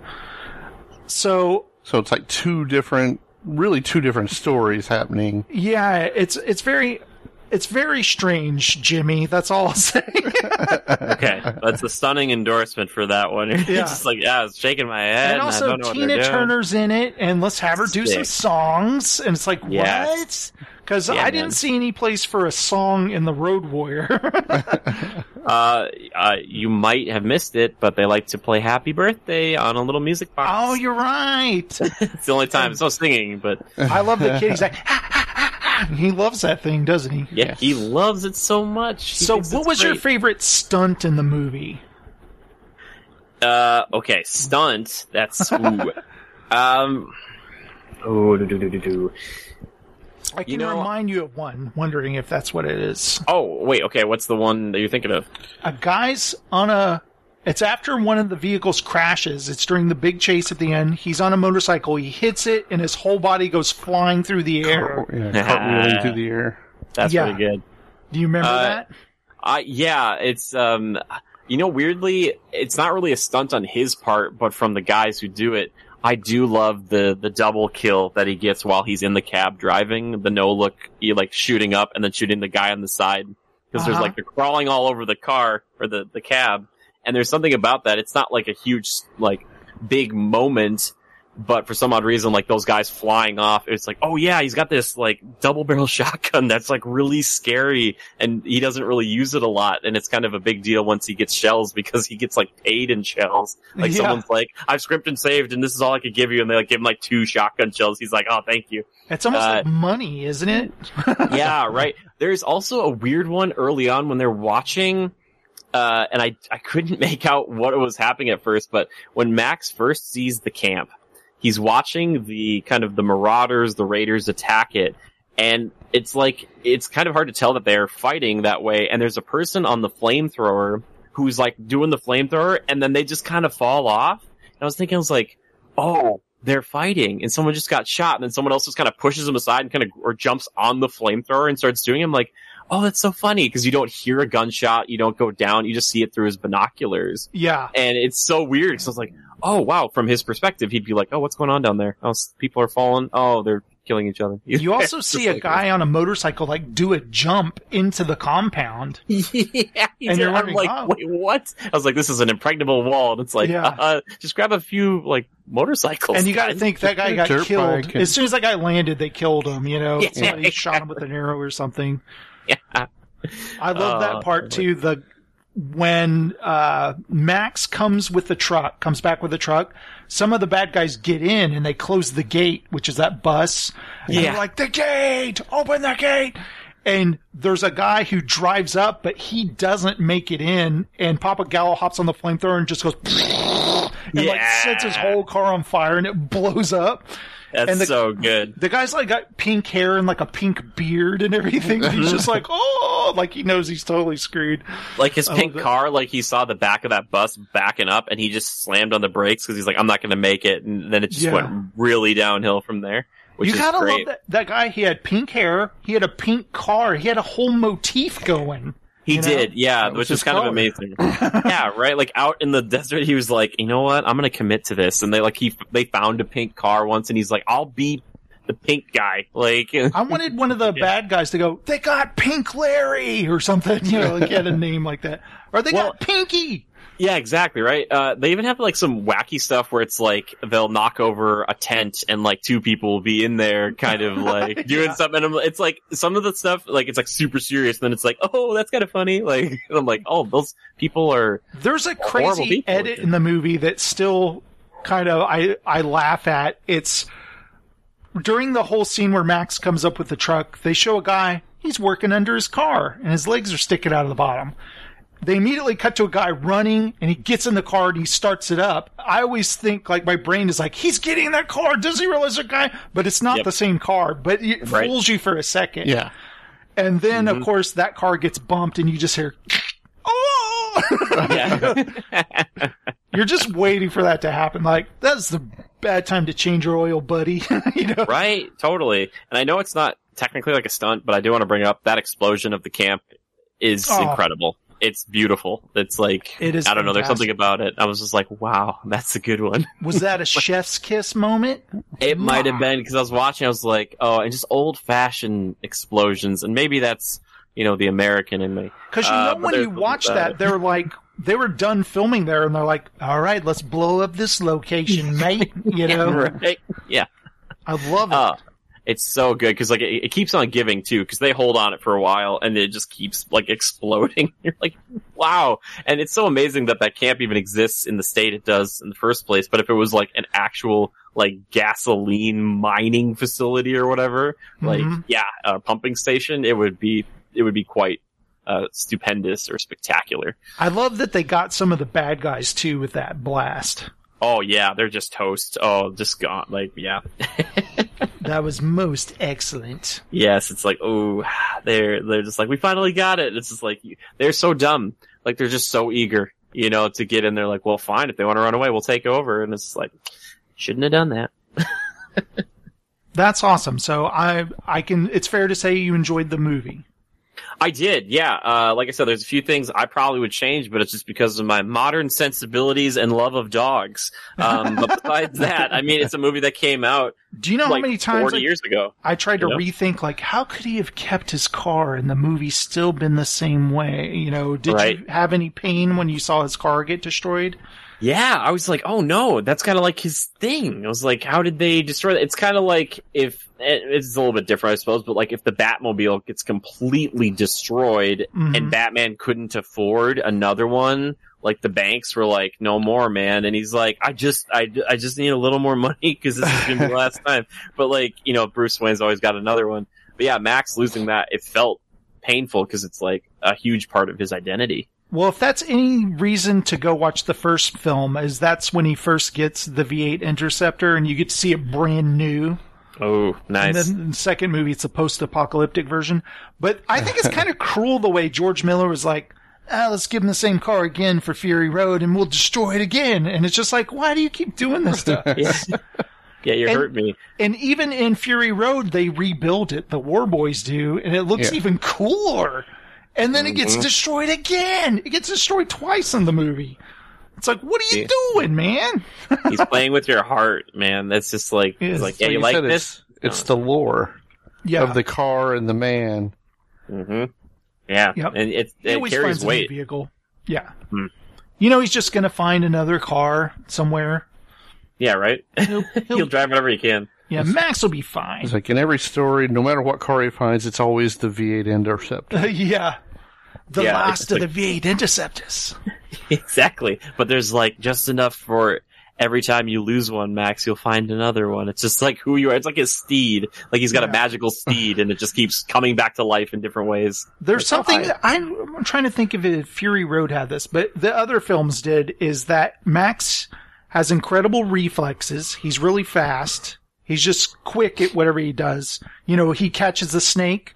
Never seen a man beat the snake before, you know. Yeah, right? And he also can rig stuff with bombs. And there is the part in Fury Road where he takes the bombs and he goes plants them in the road for them. Remember that part? Yeah. He goes, I'll be right back. Because in Beyond Thunderdome, he has a rigged vehicle again. Yeah. And the guys are like, whoa, I can't even touch this. This thing's rigged to blow to hell. So Max is good with like explosives, and he can catch snakes with his bare hands. he's got quick reaction. Yeah. Yeah. I wanted another scene like the Fury Road one you're just talking about there, because there's something about the mystery of Max that, like, when he goes away and does something and shows back up and they're like, oh, you're bleeding? Is that blood? And, Furious is like, that's not his blood. Like, there's something about, like, the scenes you don't see and, like, what he does, without the cameras or without anyone noticing or, recognizing what it does to, like, increase the legend, where you're like, oh my gosh, like, how did you survive that, let alone, like, come out of it, like, ahead? But there's something about him that is kind of mystical, that people are just, you see him and you hear about him, you're like, oh, you're that guy. Oh my gosh. Okay, cool. Yeah. And did you get what I was saying? Like how the only thing that dates itself about the Road Warrior after you see Fury Road is that they're going way faster in the vehicles in Fury Road, and they look like they're going about 20 miles an hour in the Road Warrior, Sure, and again, because, like, it was my first time, and I've only recently caught this again with Raiders, to, like, go back and look for that sort of thing, it still felt pretty fast, but because it was it was, actually shot this way back in the day, like, on these roads. Not that Fury Road wasn't, but, they had a little more assistance from, different things that they could do nowadays, and the music is so much more of a big part, I think, in Fury Road. That's like just this crazy, intense music all the time. Not that the music here was bad. Yeah. The music in the Road Warrior, it's pretty bombastic. It's pretty good. Yeah, it didn't feel like as, to me, as adrenaline pumping, and maybe that's because they were only driving 15 miles per hour, and my brain didn't, catch it. I was just like, oh, they're jumping around on this truck. I gotta say, it's just because of me, and I grew up with the Road Warrior. I'll take the Road Warrior music over Junkie XL any day. Oh man, how dare you? He's Mr. Hulkenberg was it? What Tom Hulkenborg? Yeah, Hulkenborg, Mr. Hulkenberg. Borg. I'm so sorry for what he Don't judge him. It was 40 years ago. All right, like give him a chance. Which is funny because they actually used in the trailers, and they use it just a little bit in Fury Road. A little bit of a classical piece that I really love called Disarray from Verdi's Requiem, and stuff like that. Trailer that used that. Man, that what a killer trailer! But like, what a cool franchise! And like, I know Mel Gibson wasn't in Fury Road, and you could say that Max is, or Mel is Max or whatever. I like Tom Hardy's performance, but this was still like, it felt like this was the old-fashioned, genuine Max. He's got this weird hair that kind of sticks out in weird ways, and he's got this weird kind of outfit that's got like one sleeve and not another, and his little leg brace that you were talking about, and he's got the dog and everything. You kind of get the idea he cuts his hair with his pocket knife or something, Yeah, that's so true. Oh my gosh, yeah. Oh, that's a really apt description. And he's just driving. He's just he just got involved. He didn't want to, but he did. He's like, gosh. That's always what happens. He's a little selfish at first, and then he becomes selfless and ends up helping somebody. Reluctant hero. Don't you should love it, I love it. So, I guess that's our talk on the Road Warrior. Thank you so much for watching it. I think that's cool. Oh, of course. It was so much fun, and I appreciate you asking me to do that, because like, I'm always happy to check out films if someone's like, hey, not for a podcast necessarily, but just like, I want to talk to you about it. I'll do that anytime. Yeah, that was fun, because, I love the film, so it was nice talking to you about that. So what do you say we take a quick break, and then do you still have time to stick around? Of course I do. All right. Bless you, Heather. I'm sorry. Perfect timing. Gesundheit, Heather. Jimmy said Gesundheit. All right, so let's take a quick break, and then we're going to do a little bit of news. Some news? And we'll talk about some new releases. All right? Does that sound good? Wonderful. Don't make this weird. You can roll to your pal. It's chocolate covered caramel. Roll to your chums. It's chewy and it's chocolate and it's lots of fun. Rolo, chewy caramel and real milk chocolate all rolled together. Rolo. You can roll to your friend. It's chocolate covered caramel from end to end. What do we have here? It's Castle Grayskull. And it's mine. That's so fast, Beastman. He-Man! You can pit He-Man against Beastman playing for the power of Castle Grayskull. You have to put the castle together. Beastman's escaping. The throne, Dad. Dad, you saved the castle. Castle Grayskull from the Masters of the Universe collection. He-Man and Beastman, each sold separately from Mattel. Hey, Hannah, I think you really can't beat a good rewatch of a TV show. Would you agree with that, love? Oh, yes, I would. Marvel's Agents of S.H.I.E.L.D. I think during, global pandemics, storms, all of these things, it's quite nice to just sit down and burn through something that you've seen a million times. Absolutely, nothing like a binge watch. Star Trek. Babylon 5. Because you could sit there for hours looking at serial killer documentaries. Absolutely. That doesn't make you a weird person at all. It doesn't. Yeah, you could watch documentaries that all seem to be about women killing men. Love you, darling. You could put off watching Daredevil for the 30th time. Harry Potter. But really, you can't beat immersing yourself in the warm jumper of a rewatch of a show or a franchise. Beloved franchise. Lord of the Rings. Twin Peaks. From VHS compilations recorded off television with the ad breaks, cut out of course, to DVD box sets of Sex and the City and, I don't know, Smallville. Farscape. Quantum Leap. To giving up finding new content on Netflix and just having a comfort trawl through Star Trek The Next Generation or Parks and Recreation. I think that we can all agree. There's a lot to be said for that. You can't beat a good rewatch. So, with that in mind, join Hannah and Mike from Chinstroker vs. Pencil as we burn through some of our favourite franchises and share our immediate reactions to each instalment in both spoiler and non-spoiler sections. To do that, do a search for the Rewatch Project with Hannah and Mike on Apple Podcasts, Spotify, or whichever your favourite podcast provider may be, or go directly to anchor.fm/rewatch project. We are proud members of the Pod Syndicate family of podcasts.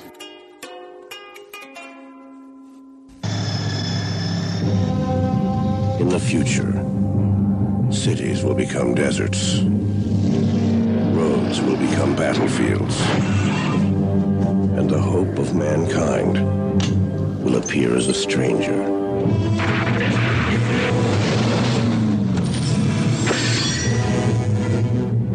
The Road Warrior.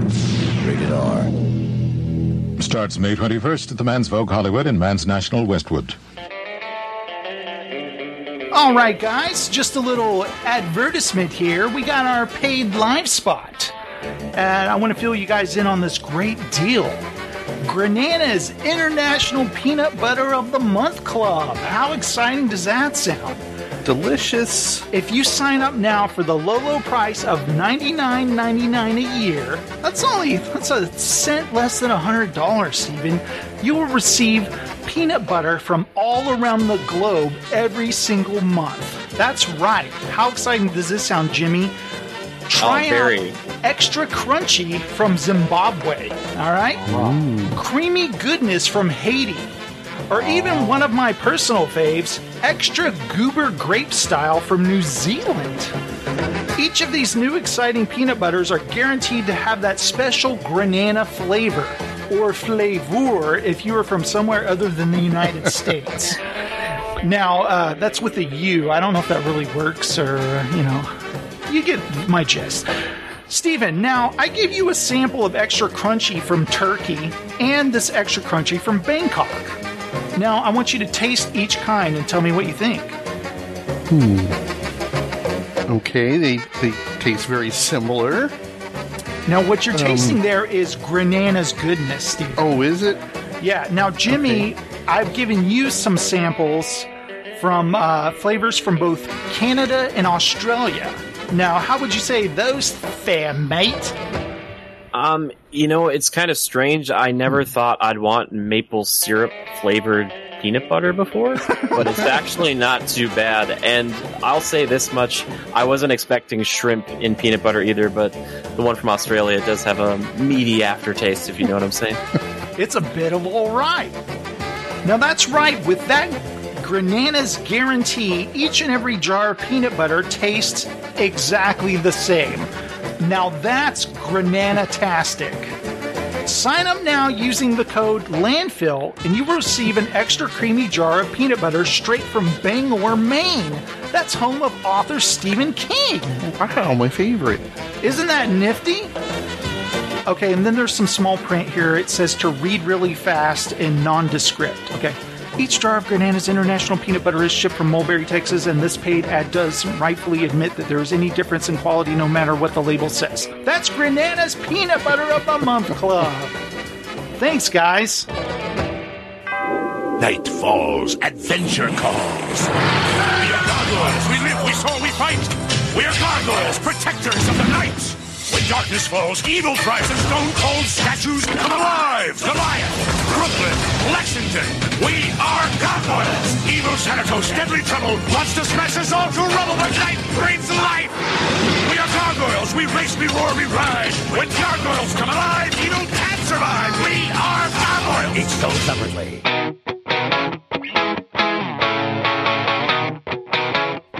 Have you ever wondered what so-called family films will scar your kids forever?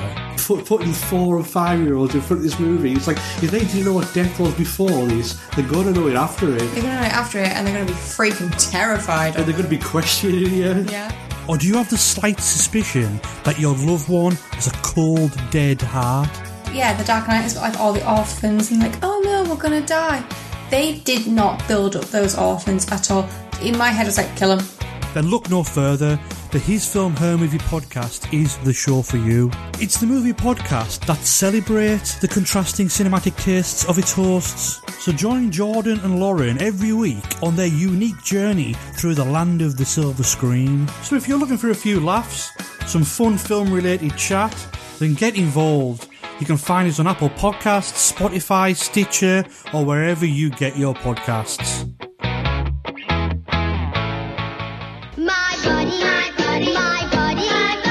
Wherever I go, he goes. My buddy, my buddy, my buddy, my buddy, my buddy and me. Kid sister, kid sister, kid sister, kid sister. Wherever I go, you're gonna go. Kid sister, kid sister, kid sister, kid sister, kid sister and me. My Buddy and Kid Sister. Each sold separately from Play School. Oh, just look at the fun those kids are having. I love these sweet, fruity, colorful tricks.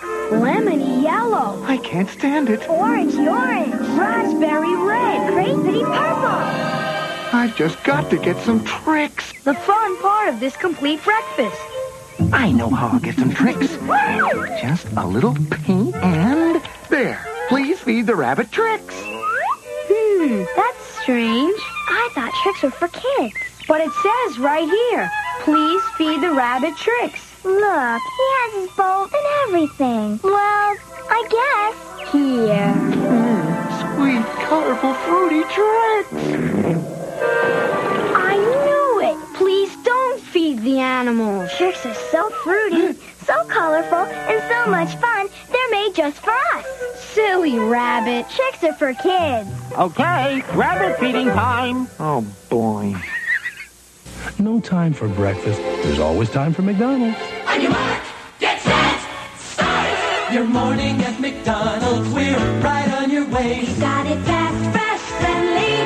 What a way to start today. Egg McMuffin on the run, hot coffee to go. Carry out, drive on through. Either way, you know it's great when we're together. Don't start without us.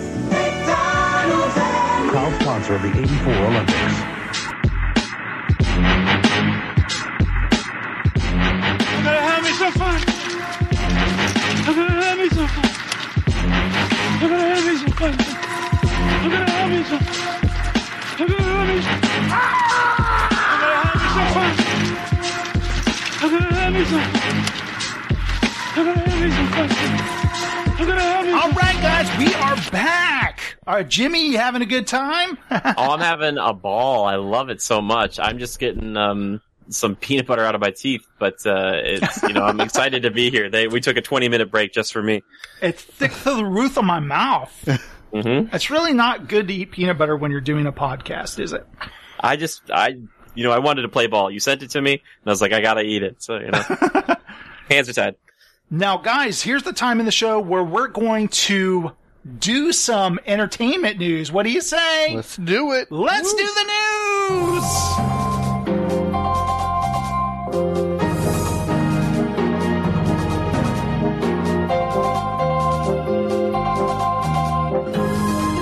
Okay, come on, let's wrap it up. Come on, don't have all night.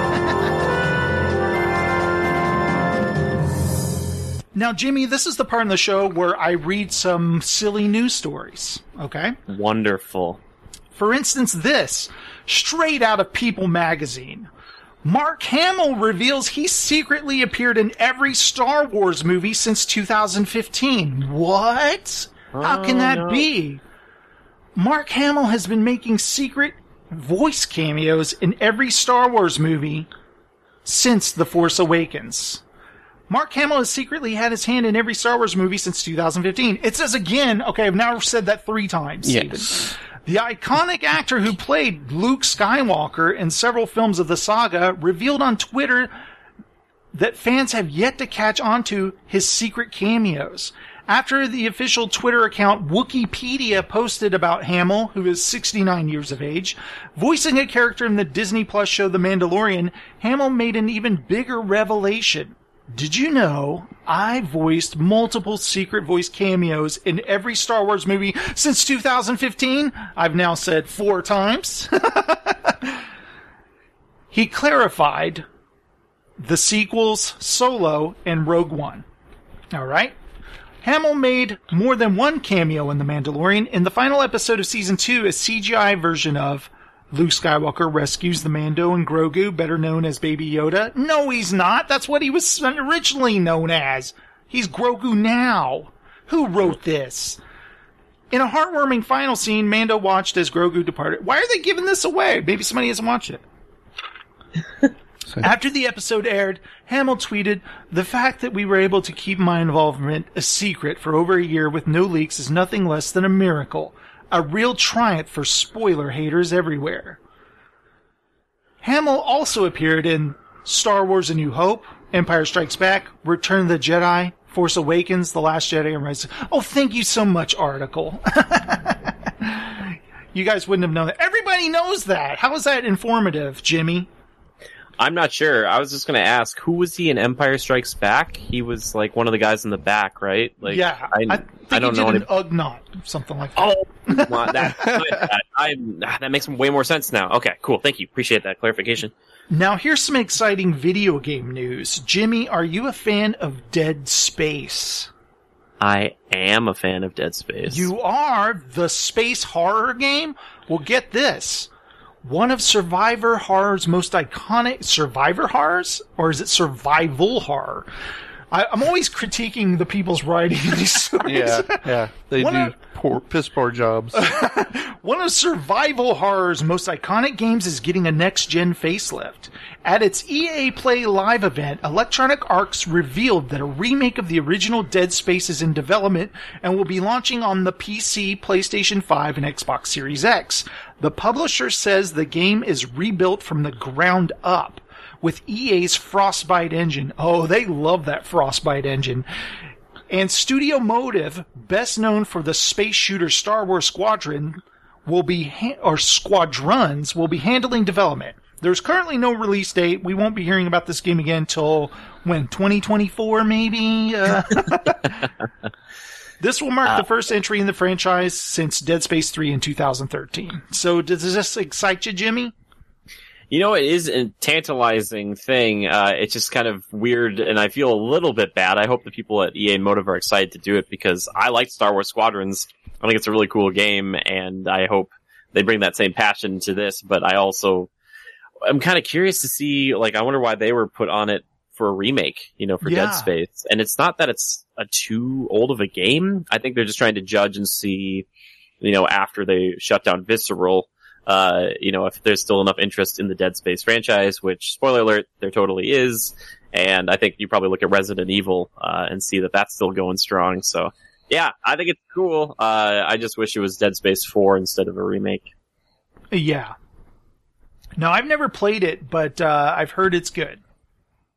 Yeah, it's good. It's freaky. It's really intense. And it's not the type of game that you'd probably find me normally playing. I did play a bit of it back in college, and it's harrowing. But if you like, just imagine if Ripley got to some weapons way earlier on in Aliens or Alien, and there's more to fight. Like, that's kind of what it feels like.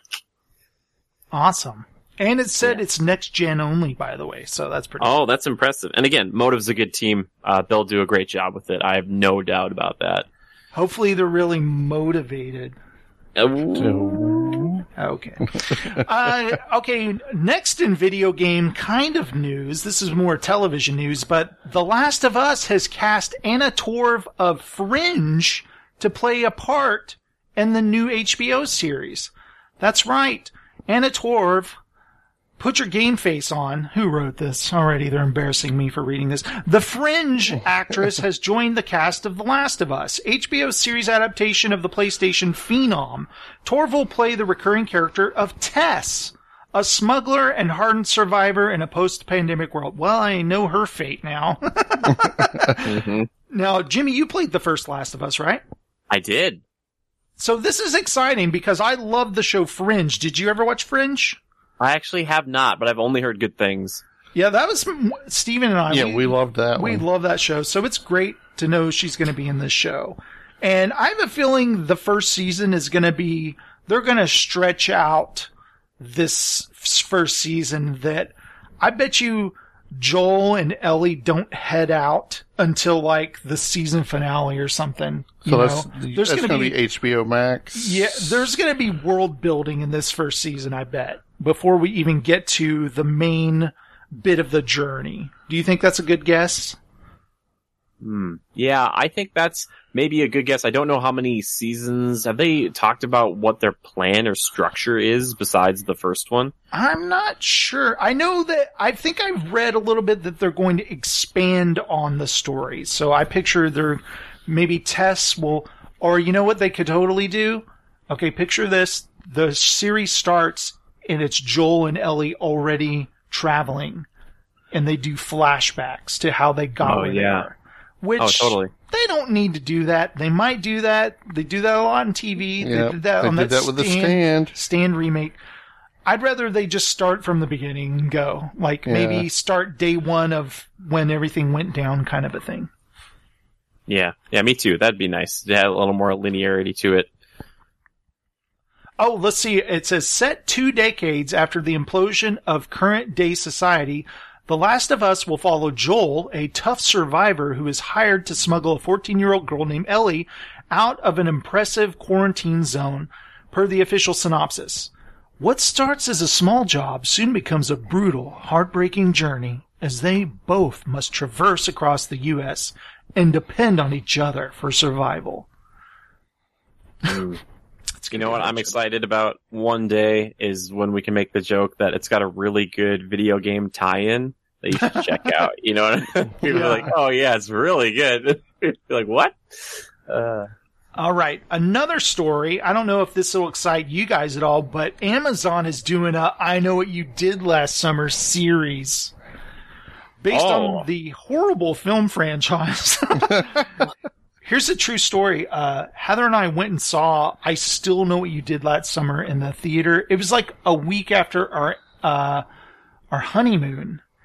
And I won from work. It was like, I forget, it was some kind of drawing thing that they did. And I won a night at a hotel. Ooh. And so nice. It was downtown Fort Worth. So Heather and I stayed Worthington. Downtown Fort Worth. Is that what it was, Heather? The Worthington? It was the Sheraton. The Sheraton. And we're like, hey, let's do something crazy downtown. And like, there were no good movies showing. And we're like, let's go see I Still Know What You Did Last Summer. I'm saying that was before downtown Fort Worth really got built up as well. Yeah, there wasn't a lot to do. And Jimmy, have you ever seen I Still Know What You Did Last Summer? No, and when you were first starting to talk about it, I thought you were going to say Amazon was doing their own take that was like, I know what you bought last Prime Day. And I was thinking, like, where are you going to go They with know this? what we bought. We have your buyer history. Right? Yeah, it's like, what does Jeff Bezos know about me? I'm so sorry. I bought a charger for my phone. You know. So here's what it says. The streamer revealed that the YA series, is it really a young adult series? Which is a modern take on the 1997 slasher, is set to debut in October, setting the scene for Halloween. The project is from Sony Pictures Television and studio-based original film. Written by Sarah Goodman, based on the 1973 novel? It's based on a novel? Oh my gosh. I had no idea. In a town full of secrets, a group of teenagers are stalked by a mysterious killer a year after a fatal accident on graduation night. You know, they should have just called the police. Like, we may have been drunk or high, but we ran over this fisherman guy who looks like he's from the side of Fish Sticks box. And, you know, I want to turn myself in. It's the Gordon Fisherman. Do you think the fisherman guy would have been like, well, they did get arrested and they served community service. I'm going to go ahead and let this go. You know, they owned up to everything. But it's He's like, kids will be kids. Yeah. But they tried to dump my body in the ocean. Yeah, they tried to dump my... If anything, the kids should have finished him off, shouldn't they? It's like, back over him. No, I think he's still alive. Drive. One more time. It's like, all right, he's dead. Let's go. Perfect. We're going to have a great time in college. Yeah, right. So, guys, look forward to that. Okay, final story. I didn't have much to go on. Now, this is for you, Jimmy. Picture, Jimmy, you're in Hollywood. You get hired onto a movie, okay? Mm-hmm. And Sean Penn says, hey, I'm not coming to work till everyone is vaccinated. After returning from the Cannes launch of the film Flag Day, Sean Penn has drawn the line in the sand, one that challenges Hollywood leadership to go further in imposing vaccination requirements for everyone on film or a TV set. In a move that likely will reverberate across the industry, still trying to deal with COVID, Penn is refusing to return to work on Gaslit. I think it's hilarious. That's the name of it. The UCP produced Starz limited series he stars with Julia Roberts until everyone in the production has been vaccinated for the virus. Now, I think that's a pretty good idea, right? You know, you want everyone you work with to get a job on it then. Yeah. Like, Steven, you work in a place where, does everyone you work with have to, did your job mandate it? They haven't yet. But most, no, as far as I know, we haven't been required. Mm-hmm. But they, as far as you know, have your coworkers, or do you care if your coworkers have? I don't really ask them if they've done it or not. Do you assume that, like... I know the ones that have, because they've talked about it. Do you think like this? Like, but I don't work with everybody in my company. You know, I work with a handful of people here and there. Do you think like you yourself have been vaccinated? If the guy you're working with hasn't, that's his problem. He's susceptible. He might get sick. Yeah, well, yeah. I can't force anyone or even... Right. And Jimmy, you've been vaccinated, right? So I have, yes. So would you go up to Sean and go, "Hey, I'm good. I'm your co-star, buddy." I put my arm around him and be like, "Sean, you and me, baby, let's get gaslit, or whatever, you know, like whatever." What if they're like, "God, this young co-star, he's not vaccinated, he won't do anything." It's like, what about that guy Jimmy? You know, he's got a few lines, but. He said he's memorized the whole script. Yeah, exactly. No, I'd be on board. And I love that because, like, it makes sense. I just looked it up. He's 60. And, you know, like this job, there are many other jobs where you are working in close proximity with a lot of different people. And I can understand those health risks because we've heard of stuff on sets where, you know, people aren't always following the mandates and people get really frustrated or worried or scared. You know, that's what it really comes down to. So good for him. I think that's great. Like the Tom Cruise explosion there. Yeah. On the new, mm-hmm. when he was yelling at everybody for not following protocol and all that. Yeah. Yeah. It's like, I work with one guy, who said if he didn't work in hospitals, he would never have taken it. Wow, really? I guess I just don't understand. I wanted to get it as soon as possible, you know? Yeah. It's Right. weird. People are like, no, I'm not taking it. I could have taken it sooner, but I kind of opted out of doing that because I wanted to make sure there was enough for all medical personnel to deal with it directly. Mm-hmm. You know, it's like I didn't want to take that one shot from the one nurse that needs it more than I do, because I can refuse working with a patient. They can't. Early on, when it first was rolling out, there were only so many. Yeah. You know?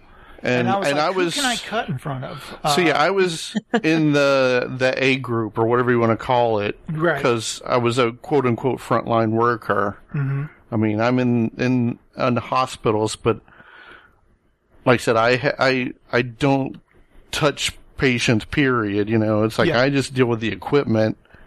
So, do you think maybe there's been so much talk of, you know, like, oh, I felt like crap after I got it, that some people are just scared of getting it? well, I mean, most people feel like crap after the flu shot too. You know, they'll get similar symptoms, and I've got. Like we talked 2 weeks ago that I got a real bad fever. Because I did the one shot, the Johnson Johnson, and I was sick for a good 12 plus hours. Jimmy, you're Team Pfizer, right? I am Team Pfizer, yes. Yeah, it's, what can I say, you know? I was happy to get Team Pfizer, Heather's Team Moderna. Okay, alright. She's still cool, though. I heard some talk of, like, you said you got the Johnson & Johnson. One doctor was saying, if you got the Johnson & Johnson, wouldn't hurt you to get a Moderna or Pfizer booster, like just kind of an extra, just one dose. Would you ever consider doing that? Well, until the... I mean, not everybody said, yeah, you should do that. It's just one doctor's opinion. Unless there's some reason to, then I wouldn't do it. Yeah, I mean, I have no reason to not do it, but if there's a reason to... The Moderna now does a better job with the Delta or the Lambda. Okay, I'd go do it. Yeah. See, I want, like, I got 2 Pfizers. I kind of want 2 Modernas, too, in the other arm. Just so you're, like, extra. You're balanced. Yeah. What do you think, Jimmy? Would that be a good idea? I've actually heard stories up here in Minnesota where people who were doing just that, or they're trying to get like all 3 somehow. Like they were trying to like work around the system. So you got people who are like anti-vaxxers, but you have people who are like super pro-vaxxers. It's like, dude, I'm an enthusiastic vaxxer, man. Yeah, they're like, I'll take it all, baby. Yeah. Give it to me. Yeah. Well, I know they're different because mine is the DNA-based one, and then the Pfizer, Moderna are both RNA-based. So I don't think there would be a conflict, but maybe a conflict between the 2 RNA, the Moderna and Pfizer, maybe. I don't know. Would you be willing to be a guinea pig? No, I'm never a guinea pig. Like, Steven, we need you to try this out and just let us know how you Where's feel. the $1 million plus? And then said, I need $1 million we have a year afterwards. Bag of unmarked bills here and coupons to your favorite restaurant. Actually, you can get Pfizer and Moderna. If that happens, you'll be okay. Because that has happened. Yeah. I was saying, like, what if you get 2 Pfizers, 2 Modernas? 4 shots. So I'm like mega... He wants to be mega immune. I was like, oh! It's like you can That's see... what I kind of think, too, in that sense. What? Until everybody's vaccinated, I don't want to take any more because then I'm taking someone else's quote-unquote vaccine. Yeah, but, you know, you'd feel special, though, so that's all I'm saying. I'm just over here workshopping an idea for either, like, I don't know if it's an assassin or, like, a superhero who, like, goes out at night and is, like, trying to vaccinate anti-vaxxers. And he's like, you're welcome. And they're like, I didn't want this. Or, like, it's the assassin one. He's, like, kind of loading up the sniper rifle and he's like, target acquired. It's just like, you've got the CDC on the other end and they're like, take the shot. And he's just, like, shooting into an apartment building and, like, vaccinating people while they're sleeping. Just, like, slowly and quietly. He's like, I got him in the foot. Got that one in the ear. You know. So that'd be pretty great. That would be awesome. That could be on, like, I Think You Should Leave sketch or something. Yes, totally. I'll call Tim Robinson up. We'll hang out. I'm sure he and I can talk over some sloppy steaks. Ooh, yeah. All right, look, we're going to do our next segment. This is called What's on Our Roku?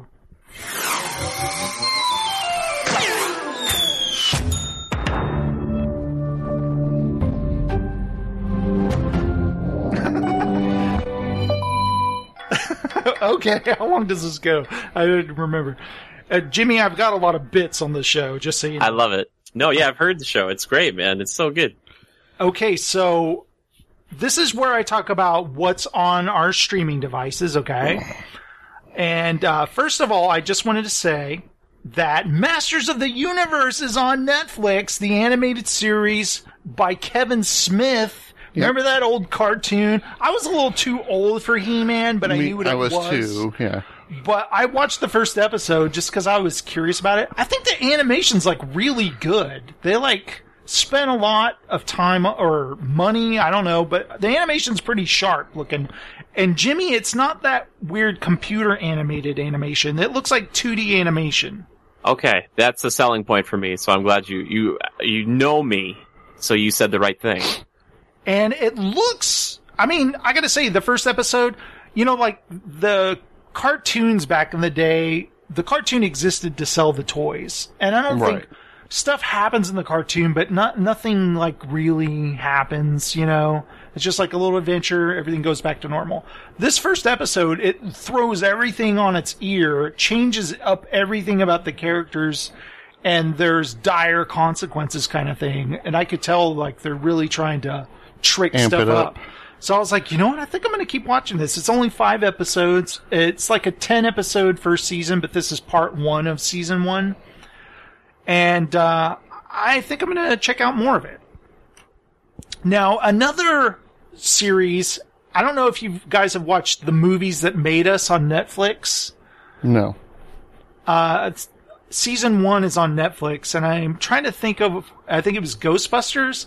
But the latest batch of episodes offer a comprehensive look at Jurassic Park. Okay. Back to the Future. Forrest Gump. And Steven, your favorite, Pretty Woman. Whoa. They had me until Pretty Woman. But, I don't really even care about the Forrest Gump one, but I'm curious about the Jurassic Park and Back to the Future. Yeah. And Jimmy, what this is people talking about how, you know, they'll interview, like, all of a sudden there's Kevin Smith, and he's like, oh, this movie changed my life. Or it'll have, you know, this person, this actor, or whatever. Different famous people will talk about how they love the movie, or different film critics and stuff like that. So if you really love Jurassic Park, I think you might dig that episode. I totally want to check that out. Like, one day, I want that to be me, and if it's not about Jurassic Park, I want it to be like this, like, Lord of the Rings thing, and people are watching it, and it gets to my segment, they're like, who's this guy, and why is he talking about Lord of the Rings? He does a 45-minute segment. He just goes on and on and on. I'm like, it changed my life, and I love it so much. You know? Sometimes I can only take so much of people gushing about stuff they love. There was a documentary about The Last Blockbuster on Netflix. Have you guys seen that? Yeah. Or any of it? Pretty good. No. Yeah. They lost me halfway through it. I was like, okay, I get it. And like, really? I don't care about Blockbuster that much, you know? I think there was too many shtick bits, like the guy... Like the Blockbuster franchise? Yeah. Okay. The guy, he was like, it showed how he was walking to the Blockbuster, and then he goes around and he finds the right movie, and then he checks it out. You didn't have all the fond memories of you and I... Well, I do. Hunting the perfect movie. I do, you and I, but I didn't want to see this guy. Oh, gotcha. You know, I was just like, all right, I get it. It's, So you know. were you not flashing back to us hunting on a Friday night, Saturday night? Jimmy, Steve and I used to walk up and down the Blockbuster for like 2 hours looking for the right movie to rent. Aw, that sounds fantastic. Sometimes it was the movie Ticks, starring Alfonso Ribeiro. And we chased the guy who had the only copy. Yeah, all the copies were checked out. No, there was only one copy there. Well, a guy picked it up, and we were like... No, there weren't any other copies. It was only the one movie. Yeah. But the guy... I don't know why I picture a wall of 20 Ticks things. Yeah, there was just one... Like they had a copy of Ticks. They had a copy. And a guy picked it up. He was like 2 steps ahead of me, and he grabs it. And some people, what they do is they're like, maybe I'm going to walk around and keep looking. And he was like... Here I am. I'm walking 2 steps behind him. I pick up Annie and read it. Like, okay, Stephen is stalking him like a serial killer. And basically what he did, the guy was like, no. And he puts it back, and Steven was like, yes! But he didn't put it back at the Tick's place. He just set it down. Oh, that's just rude. He put it down somewhere else, because I think wherever he picked, whatever movie he picked up, I was like, got it. Here's my memory. Tell me if it's right. You raising your, like, holding Tick's up over your shoulders, going, Jason! And I look and I'm like, yes! We got Tick's, everybody! We were so excited. Just yelling that in the store about having ticks. I've got ticks! And they're like, ooh, dude, you're gonna get Lyme disease. Skeeter! Skeeter. That was another one. Okay. Now, as long as we're talking about... I forgot about Skeeter. It's like a killer mosquito movie. Giant mutant killer mosquitoes. Steven, have you or have you not watched a single episode of I Wish You Were Here on Netflix? I think you should leave. What am I talking about? I wish you were here. I'm like going. I just made up a show title. It's like, I think you should leave. I'm about to say, isn't that the... It's like a romantic comedy. The comedy? Yeah. I don't know what it is. Yes, I have watched, I think, 3 or 4 episodes. Okay, most memorable skit so far that you've seen. Oh geez, it's been like 3 weeks or 2 weeks since we watched it. I can't remember. Have you seen the one with Chunky? Yeah, Chunky. I do remember the Chunky one. Now, what about the? Has this ever happened to you? 2 guys go into your bathroom. Yeah. The plumber skit. His foot is stuck in the toilet. He's like, it's not really, ha. They're laughing at you. Yeah. Now, the only thing I think Melissa and I both picked up on was that the lead guy who writes it, all his are negative. Mm-hmm. He seems to be kind of the grumpy guy. Mm-hmm. Is that? I think the basis is each sketch is someone that is abrasive and will never admit they're wrong. Yeah. Like that very first sketch where the guy's like, oh, the door opens the other way. And he's like, no, it doesn't. He's like, oh, yeah. Like he's never going to admit. That one was good. I was like, that was funny. He's never in a million years going to admit he opened the door wrong. So he pulls it off its hinges, breaking the hinges and whatnot. Yeah, I think that's a major like theme in a lot of them. Yeah. That first season, you got to keep watching the second season. Yeah, I think Melissa's out on it. I'm out. No, you got to tell her.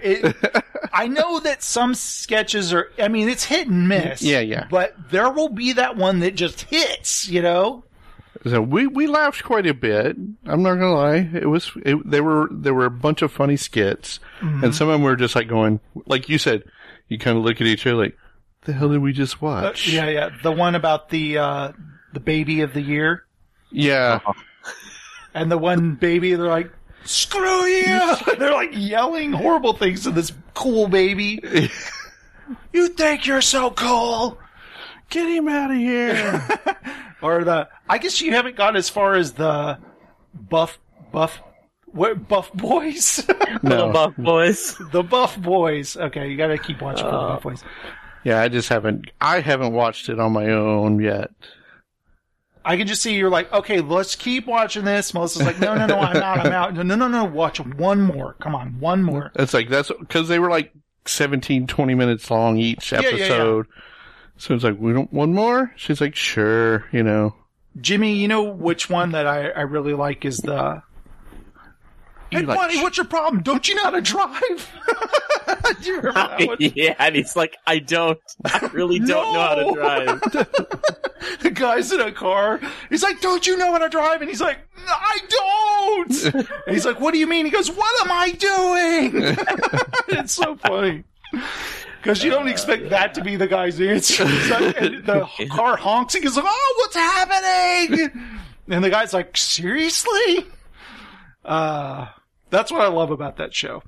I gotta say this, okay? I watched a documentary today, and it's called A Glitch in the Matrix. It's new on Hulu, and it's about people who believe we're living in a simulation. Okay. First 30 minutes, I thought it was pretty interesting. This is pretty cool. They talk about Philip K. Dick. One day, author Philip K. Dick, he wrote Do Androids Dream of Electric Sheep? They made Blade Runner off of that. The novel that they turned into Total Recall, The Man in the High Castle. So he's written a lot of incredible things. And he sat down at this kind of formal lecture that he gave to all of his fans. And he proceeded to tell them in so many words that I believe none of this is real that's happening right now. That we're all part of this grand simulation. Now, I can't explain to you how or why, but I'm going to try to give you reasons. And he goes, by the way, everything I'm telling you could not be true and I could just be making up. Take it as truth or a non-truth, whatever you say. And you see people like, what? Wait, what now? And so he just kind of goes on the spiel about it. And so they talk to these different nerdy guys or whatever about like, yeah, we're living in a simulation. Deja vu, and they explain the Mandela effect and all this. And I was like, watching it, I'm like, oh, okay. And then they were talking about when The Matrix came out, and that really blew their minds. Like, yes, this is what we've been talking about. And my head started to hurt after a while. But I watched the whole thing, and then they get to this guy who, he went too far into his whole thing as a simulation. And it's like a real guy who murdered his family because he thought it wasn't real. And they're talking to him in prison. I'm like, you guys have lost me with this documentary. I don't know what is going on anymore.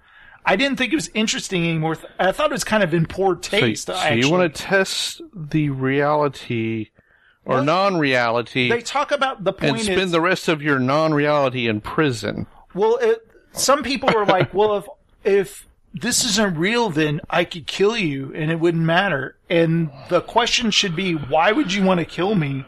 Do you really need a reason not to kill me? Yeah. Consequences is the only thing to keep you from killing me. I think that person needs help, Yeah. That's what I would say. And that's what I was just saying. It's like, the only consequence you got is prison, and you want to test your reality to see if it's real, and things don't matter. Some people believe that, like, I'm real, or at least I'm in the simulation, but everyone I'm talking to is an NPC. Yeah. So that would be like, Steven, I'm real in this simulation, but you're not real. You're like some kind of NPC fabrication. And I wish you'd make me smarter, though, or something. But I just kept thinking, how come we're not all in the simulation together? It just doesn't make any sense. It seemed kind of stupid. But anyway, it gave me a headache. So if you guys want to check that out, it's on Hulu. And another show I've been watching on streaming is called Lodge 49. I've seen that. All of them. You've seen all of it? Uh-huh. I think it's a fantastic show. Yeah, it's great. I watched it on a whim, and I've probably watched the first 7 episodes of season 1. Yeah. The only thing I'm worried about is I'm not going to get a real ending, am I? Because it got canceled. It got canceled, yeah. I'm not going to tell you. But it's a great show, though. Yeah.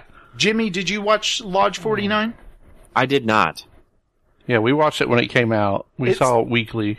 It's starring Wyatt Russell, who is Kurt Russell's son. And I believe Goldie Hawn's son. Yeah. Remember, he's the Captain America, new Captain America that becomes U.S. agent. Wait. Spoiler alert. That's Wyatt Russell? Yeah. Oh, I did not. Oh my gosh. Okay. What's funny, sometimes he just looks like a different guy. But because he's bearded and... He looks like he will sometimes turn his head or make an expression. I'm like, oh my God, I see Kurt Russell. Yeah.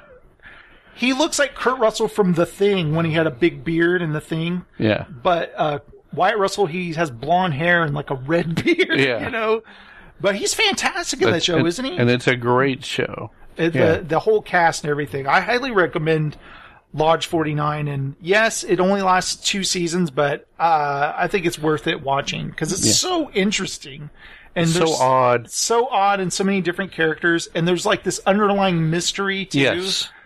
And it's just fun. Yeah, the underlying mystery is fun when they... Would you say that his character, the name of Dud... Dud. Because his last name is Dudley, but everyone calls him Dud. He's very kind of dude-esque. Like, very slackery. Big Lebowski-ish, kind of, but a young Big Lebowski-ish. Yeah. And he's a very likable, down-on-his-luck guy. Yeah. He's a sweet guy, too. he's kind of dumb, you know, especially with money, taking repeated loans out from the same loan. I love when the guy's like, your VIG's up tomorrow. You don't pay, I'm going to send this guy after you. And he's like, what if I take out another loan? And he goes, that'll give you a week. And he goes, let's do it. And so he takes out a bigger loan just to get another week free. And it's just like, the guy's like, I advise you not to do this. This is a horrible decision. He goes, signed right here. Thank you very much. And it's just like, oh God. But that's a good show. Jimmy, what have you been watching and streaming? Well, that is a good question. I have been checking out this new show on Disney Plus that came out last week called Behind the Attraction. And it's basically exactly what it sounds like. They go through and kind of talk about the history and like behind the scenes on some of these attractions, these iconic attractions from Disneyland, Disney World, all over the place. And a lot of YouTubers have been doing this for a long time. I have actually gotten the chance to be on one in particular that was really cool about Space Mountain. So some of the stuff with these things I kind of know, but some of it, because Disney's got archival footage and things that most people wouldn't have access to, you get a little bit more in-depth information, which is pretty cool. So I've been digging that. And the first episode was all about the Jungle Cruise. And it's funny because Dwayne Johnson is an executive producer, or he's a producer on this show. And it's like, you can tell they did this during the pandemic, because I think they shot his stuff from his house. And like, you can tell, like, it's like a 2-shot from his house or a 3-shot from his house. And I was like, oh, you're like the producer. I thought he was going to be the host of the show, because when they originally announced it, they're like, oh yeah, Dwayne Johnson's in it. I'm like, what? Like, I was like, oh cool. Is he going to go like on the rides? No. Maybe that was the original plan, but they kind of have it a little bit different than that. So that was you did a recent video where you rode on the Jungle Cruise, right? Yes. And Jungle Cruise is very important ride to me. I loved it a lot as a kid, and I actually got to steer the boat once a long time ago. Just saying. Oh, is it not on a track? It's actually driving No, it's around? not. It's on a track, but to me, it was. I steered it, and my mom. Yeah, as a child, my mom. You were driving that boat. Yeah, my mom swears that I helped coin one of their more famous jokes on the one in Walt Disney World. I don't know if that's true or not, but I will take credit for it. So maybe in the early 90s, I made a joke and back to the skippers, and they liked it, and who knows? But if that's in the movie, will you just die? I will. Yeah. Oh my gosh, that would be incredible. I'd be like, I did it. And even though maybe it wasn't me, but yes, the Jungle Cruise is it's a great ride. So I'm excited to see the rest of this show, because Disney has had the ability to do this now for a long time, and to make these really in-depth videos about them, which YouTube content creators have been doing for so many years, and just kind of pulling pieces and information off the internet, whereas they can get to like the actual, some of the Imagineers, if they're still around, or current modern day Imagineers to talk about. It's pretty fascinating. So if you're interested in any of that stuff, or the history of kind of Disneyland, Disney World, I'd check it out, because it might be something you're into. That does sound cool. I wondered, like, how do they make a movie based on that ride? Is there enough material, or are they just kind of fleshing it out, kind of Well, yeah. It's kind of the similar or same problem you have with something like Pirates of the Caribbean, where you're kind of going through a world and you could pick and put together any story you like. Mm-hmm. It sounds like, for what they're doing with the Jungle Cruise here, they've got some inspirations from an old movie called The African Queen. Yeah. But the Jungle Cruise itself, while it has kind of a story to it, and there's kind of an underlying story, it's not like an overt one. So this is going to be like new characters for this movie, and a plot, a world-ending plot, potentially. Not anything they usually deal with on this version of the Jungle Cruise, except the one over in Shanghai might. I don't know. There's something like that.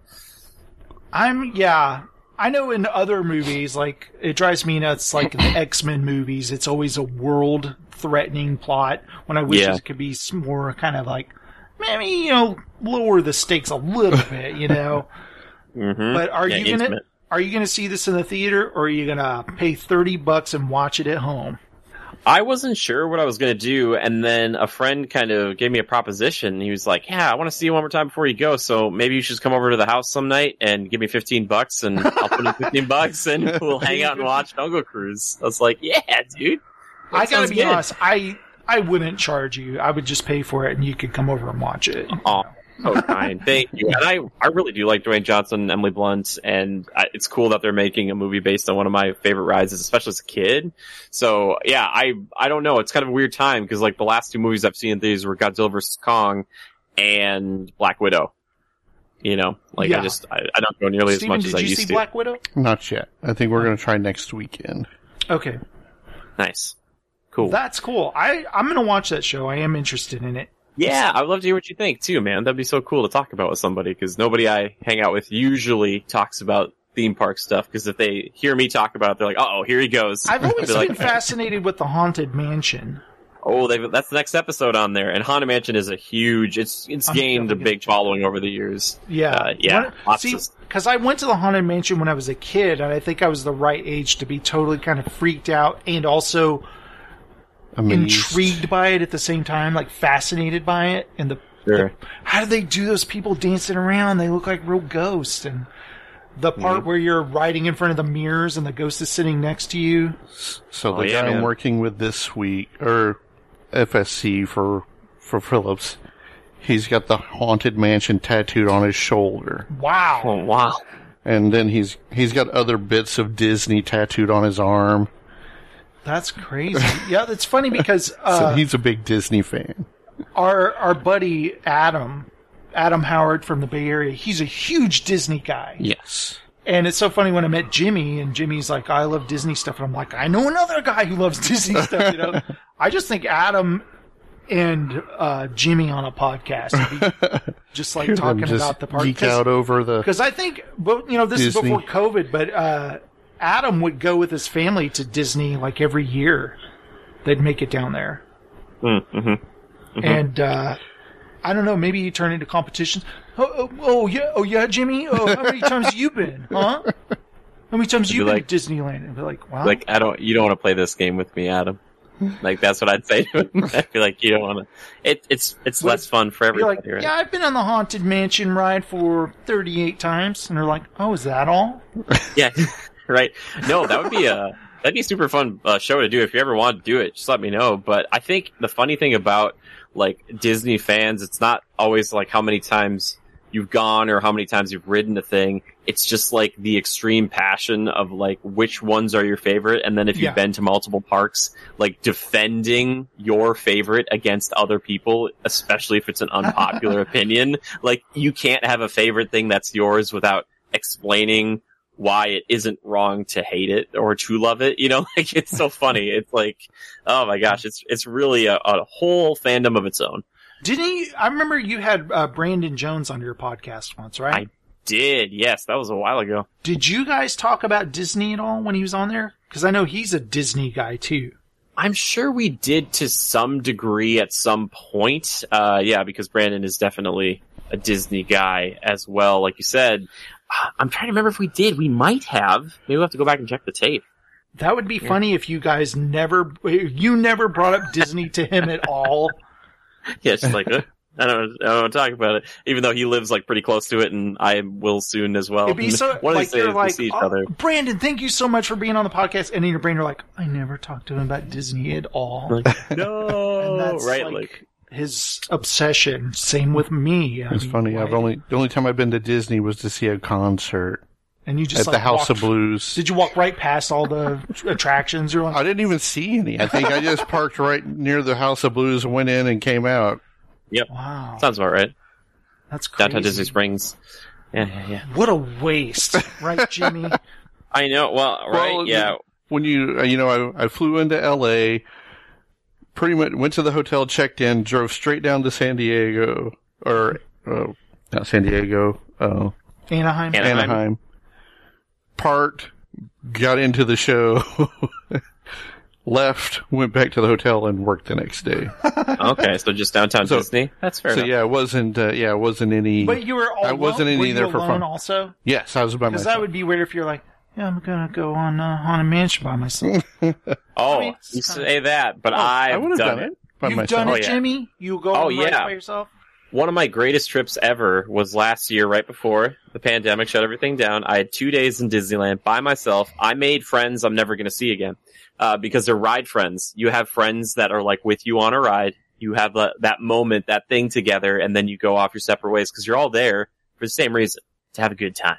You know, like you just have their fun. Oh yeah, I'd totally do a ride by myself, but you know, it's after midnight when the show is over, so they're not open. Right.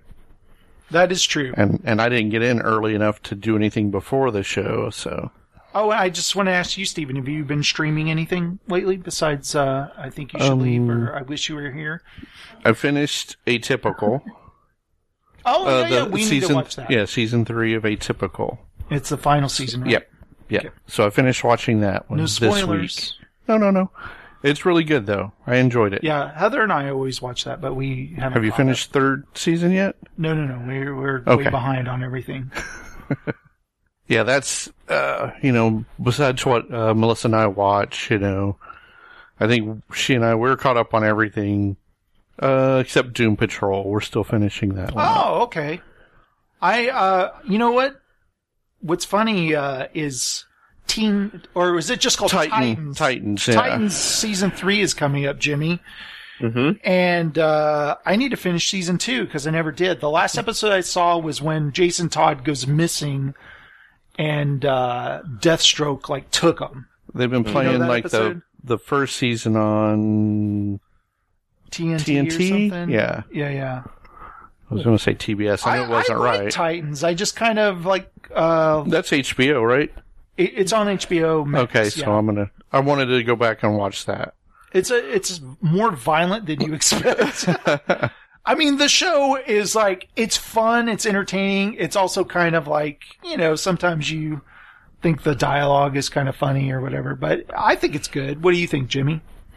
Yeah, it's an interesting take because I grew up with the Teen Titans television show on Cartoon Network. Yeah. And this is very different than that, right? They didn't drop F-bombs on the cartoon. Exactly.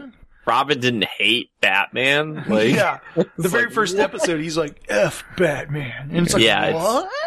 And it's Starfire, and all the characters are so different than what I'm used to. Mm-hmm. But there are things that I really do like about it, and without spoiling anything, this might be one of my very favorite versions of Deathstroke. And I'm a really big Deathstroke fan, so seeing him in this show, I was like, oh, they kind of got him right, really right. Is not he better than Arrow's depiction? Arrow's depiction, Manu Bennett, he's fantastic. It's just a different style with that one. That one's more about him going crazy because of the serum and his past with Oliver. But this one is more about actually Deathstroke's family and kind of makes a little more sense, with the rivalry and everything like that. But yeah, I don't know. I like it a lot. But then again, I also want to see Joe Manganiello's version and get his own movie, but that may not be happening. I don't know. We got to take what they give us, Right? Yeah. I love Deathstroke so much. I love him so much. So, Steven, I'm kind of in a quandary here. We've been doing the show a while. We can either do one final segment, let's read Rotten Tomatoes, or DVDs. DVD Blu-ray releases. Your call, sir. You're not going to pick? I'm going to let you want me to Jimmy's sing. The guest. Well, it would probably be bad of me, coming from a channel called Critical Reviews, to not want to hear about the Rotten Tomato scores for something. So I'm going to probably go with the Rotten Tomato stuff. All right, let's do it. Let's read Rotten Tomatoes. You say either. I say either. You say neither. And I say neither. Either, either, and either, neither. Let's call the whole thing off. Yes, you like potato, and I like potato. You like tomato, I like tomato. Potato, tomato. Let's call the whole thing off. Smell like stale tomato juice. All right, guys. Did you know Snake Eyes G.I. Joe Origins came out today? I knew it was coming out. I didn't know when. Crickets. No. No, you guys knew this came out, right? I knew it was coming out. I didn't know when it was being released. You and I saw the last G.I. Joe movie a long time ago. Yes. With Bruce Willis in it, where he didn't emote at all. But, like all his latest movies? Yeah. I'll give you nothing. and you'll like it. Okay, Jimmy. Snake Eyes, G.I. Joe Origins. Are you a G.I. Joe fan, by the way, Jimmy? I actually like the most recent films, but it was a little before my time, so I have a respect for the Joes, but I have not been like a long-time, lifelong fan. You guys know a guy named Jimmy? Yes, we do. Now... You guys know a guy named Jimmy? You look just like his brother, man. Snake Eyes is currently 40% rotten. Ooh. But 71% audience score, huh? Hey, yeah, that's what I'm talking about. Now, here's some of the... I haven't done this in a while, because this used to be a little shtick we do with the show. Bilge Iberi, they always have names you can't pronounce, but from New York Magazine, it feels so pro forma, so uninventive, and glum, that if you told me everybody making it had an Uzi pointed at their head, I might believe you. All right? He's a top critic, dude. Yeah, it doesn't give a score, but let's see. I don't know if I trust them if they don't have a score. Johnny Oleksinski says, the fights taken on their own are occasionally okay, but not enough to lift this joke and fun free slog. Oh, a joke and fun free slog. I give it a 2 out of 4 rotten. Now, Jimmy, Steve and I have been through this a lot. If you've got 4 stars and you give it 2, is that really rotten, or is it good? Or is it average? Ooh, out of 4, so... 2 out of 4. It's so hard because, like, you know, we all grew up here in the States where 50% was failing, right? So, like, by that metric, it's not great, right? By that kind of thought process. But, I don't know, 2 out of 4, it's a weird scale, right? Yeah. And that's what we've kind of argued that, too. You need something that puts you over... You need the 5.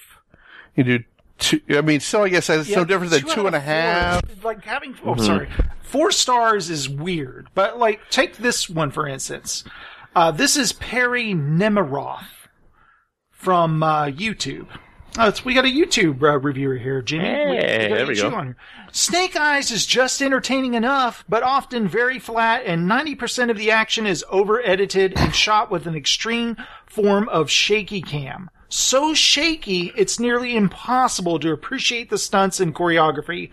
2.5 out of 5, rotten. Now, 2.5 out of 5, is that rotten in your book? Like I said, it's... 3 would be good. 3 out of 5 is good, right? And I still 2 say is poor. that's middle of the road. It's not good, it's not bad. You need to have... You can't score just the direct middle. You got a fresh tomato and a rotten tomato. What if you had one it's getting a little squishy, but you could still eat it? Yeah. Would you say that's a squishy tomato?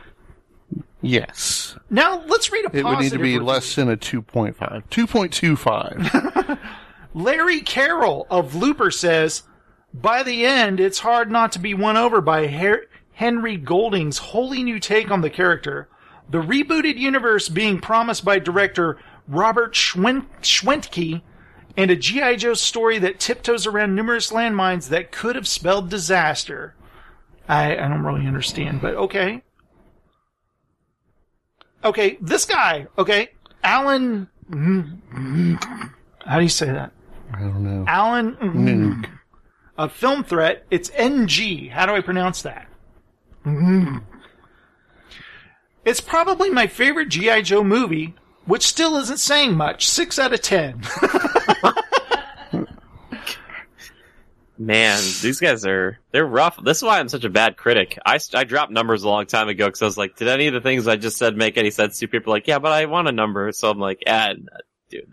What if your movie You just need to do it different each time. This time one paragraph, it's 4 out of 7. Next time it's 3 out of 8. Yeah, exactly. You don't have an even scorecard every time. Right. Like this guy, Dominic Griffin of the Armchair Auteur. An easy recommendation for when it makes its way to Paramount Plus, but bit tougher to sell for, actually leaving your house and going to a theater. 5.5 out of 10. Fresh. 5.5 out of 10.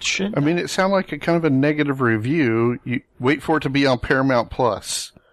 Don't go to the theater. 5.5. Go see it.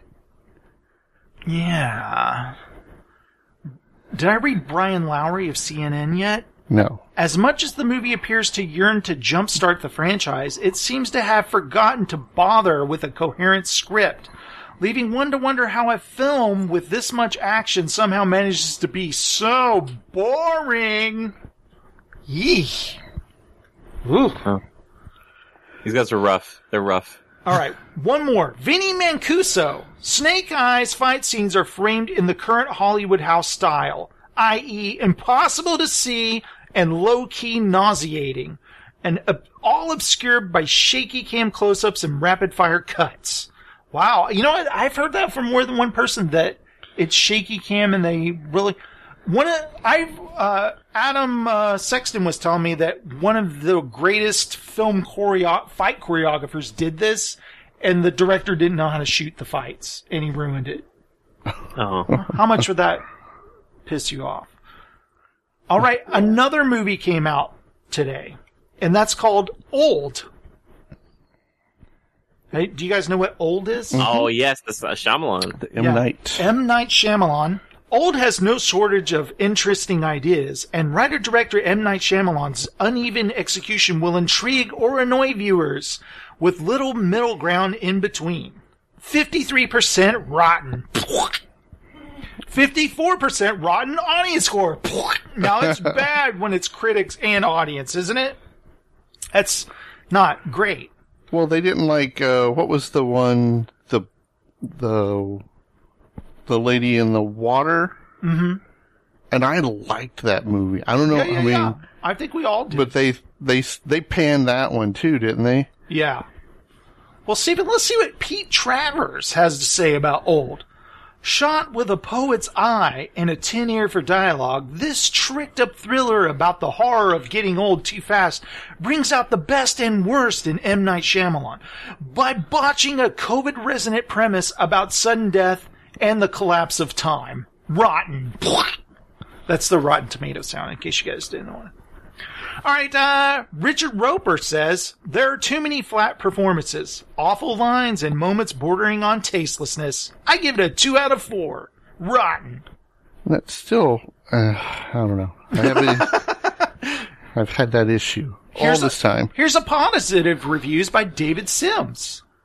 The central conceit of Old has so much juice, and Shyamalan gets to explore so many fun avenues over the course of one very long day. It's his most ambitious work in years, wrapped in a delightful, tawdry packaging of a pulpy thriller. And he didn't give it a rating, but it's fresh. Hey. Now let me ask you, are you guys interested in seeing this at all? There was only trying to think anything that I didn't like by him. The Mark Wahlberg one. The Last Airbender. Oh yeah. Well, The Happening. The Happening. You dare say that name? Jimmy, are you a fan of The Last Airbender? I've never with anger in a movie theater before I saw that film. Whoa. I was so frustrated. If you'd not been a fan of Avatar beforehand, you would have been like, alright, this is fine. I understand it. But it was just such a misunderstanding and mishandling of a beloved franchise that meant so much to so many. And just even on a fundamental level, where it's like firebenders who can manipulate fire could only do it if they had fire near them. So they needed a torch and stuff like that. And it was they're the bad guys. You can't handicap them. Sorry. I could go on and on about that, but it was a really interesting choice for him to do something like that, because I was so used to him doing thrillers, that kind of stuff for the most part. He really mishandled that property to be kind. Yeah. Because the cartoon, the animated series is so fantastic. Yeah, now Netflix is doing a live action one with the creators back in, so I'm still waiting to see that. I heard the creators quit Or have they gone did they back? quit? They no. started with it, and then they left under creative differences, which isn't great. Yeah. Tells you that's not great. How about we cast a white kid as the main character? And like, we're out. We're out. Russ Simmons of KKFI-FM, Kansas City says, old just feels, well, old. 1 out of 5. Rotten. This guy, did he get paid for this review? Lazy. Hopefully not by the, hopefully by the word. Yeah. We'll give you a penny per word. It's like, well, I could buy a piece of gum. Kevin Carr says, if you're a huge hater of M. Night Shyamalan, you're going to find a lot to hate about this movie, but I'm okay with it. That's his shtick. 3 out of 4. Oh, okay. This guy's not a hater. Doug Walker of Channel Awesome. Wow, that guy's channel is awesome. Fans of Shyamalan's hilarious masterpieces. Oh, fired. Get him out of here. I'm not reading this review. He said masterpiece. I'm out. Sorry, man, you lost me. Do you guys think I did the right thing by bailing on that? Yes. Maybe. Yeah, well, okay, I'll say this much. Signs was good. You know what I mean? Obviously, Sixth Sense is good. I wouldn't... If you still bother the last year, why are we talking about this? It bothers me. I'm so sorry. Dude, oh my God, Jimmy, you still have him in movie jail, don't you? I have to. For now. It's just, and it's not. I think he's talented. I think all the people who worked on that are talented people. It's that kind of thing. He like gathers everyone and goes, "Now that you guys have all forgiven me for Last Airbender, would you be like?" I'd be like, I'd like raise my hand and be like, "Excuse me, I have a quick question here." Nobody asked me. Exactly. Yeah. Not that my opinion necessarily matters that much anyway, but yeah. That was. They got the names wrong. They got the names of the characters wrong. Okay. It's like, how is that possible? Anyway, continue. Sorry. I am curious about this new movie. It's on a streamer. Jolt. All about the soda. Kate Beckinsale, okay? Ooh, Kate. In spite of a crackling premise and a star who's always ready for action, Jolt never manages to deliver much more than a mild buzz. 35% rotten. Audience score, 46% rotten. Available on streaming, and you don't have to pay anything, so you might still want to watch it, right? It's starring Kate Beckinsale, Jai Courtney, Stanley Tucci, Bobby Carnivale. No, it's Carnivale. Laverne Cox and David Bradley. Okay. Ooh. Stanley Tucci's great. Yeah, he is. I wonder what he plays in this film. Yeah. Tomris Lafley of RogerEbert.com says, an action-packed sci-fi adjacent dark comedy that leaves a lot to be desired in a neon-soaked wake. 2 out of 4. Okay. Kate Erbland of IndieWire says, for a film built on the wild concept that bona fide action badass Kate Beckinsale has to wear an electrode-laden vest meant to shock her into submission before she maims everyone around her, there's only one response. How dare this film be so lethargic? C! As in, don't see it, it gets a C, Stephen. Wrong. C isn't rotten, though. That's average. No. Oh, I missed the minus. C minus. Okay. It's still in the slightly below average. Well, Stephen, Jake Wilson of The Age in Australia says, Tanya Wexler's action comedy Jolt is some distance from being a good movie, but it does have a pretty good B-movie premise. I give it a 2.5 out of 5. We love some B-movies. And put another shrimp on the barbie. That's what they say in Australia. Did you guys know that? Uh-huh. Maybe Rick will tell us for real. And let me throw my boomerang. That's what they do in Australia. He's got a pet kangaroo. Yes. Is that offensive? Probably. It's all right, mate. Steady on. Barry Hertz of Globe and Mail says, from one scene to the next, I had no real understanding of where the film might go next, but instead of anticipating the unpredictable, I came to quickly dread the arbitrariness, which isn't a word I made up. Oh, okay. Casey Chong of the Cinemaholic At least he admits he has a problem. Mm-hmm. Jolt has plenty of potential of a gleefully violent B-movie fun with a sexy lead front and center, and yet director Tanya Wexler mostly botches that opportunity with her haphazard and generally pedestrian direction. 2.5 out of 5. Well, Casey, come on. That seems a little harsh, doesn't it? Whoa. Let's see about somebody who gave it a good review. James Crute says, tighter and arguably slightly more effective than recent cinema release Gunpowder Milkshake, which is on Netflix. This is a sorely needed, refreshing jolt to the increased time out. You can't use the title of the movie in your review like that. That guy gets a penalty. I will not finish your review. Well, at least he didn't make the masterpiece joke. The masterpiece, that guy should be kicked out of town. That's all I'm saying. How about this one? Mike McGranahan of Aisle Seat.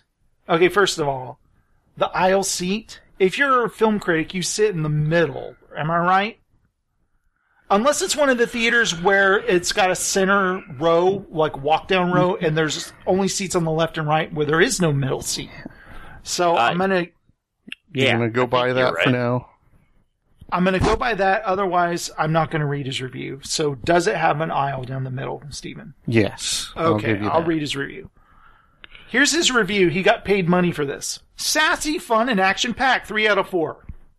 He got paid $500 for that review. Does that seem right to you guys? $500. Does that seem right to you, I want to Jimmy? do that review. You know, ever since the very first piece of art was created, if it wasn't the person who made it, it was one of their buddies. Critics were born, and we need both. So, you know what? If he got $500 for that review, good on him. It's America, baby. Do it. That's what I say. We need both. We need both. Here's the funny thing. Okay, picture this. Someone was like, he's like, hey, do I get paid by the word for this review? He's like, no, flat $500. He's like, okay. Sassy, funny, action-packed, 3 out of 4. He's like, give me my money. It's like, hey, he's not in it for the real critique. 2 thumbs up. Money. $500. I like to think that the person who has him doing the reviews is like a J. Jonah Jameson type, and he's like, we only have we've got 30 characters we can use for this review, so you make it as pithy as possible. And he's like, okay, all right. He's like, give me more pictures of Spider-Man. I need punch. Yeah, punch. Come on, baby. We got to sell some newspapers flying off the shelf. All right, one more review. This one by Deidre Molumby. Deidre Molumby. Cool name.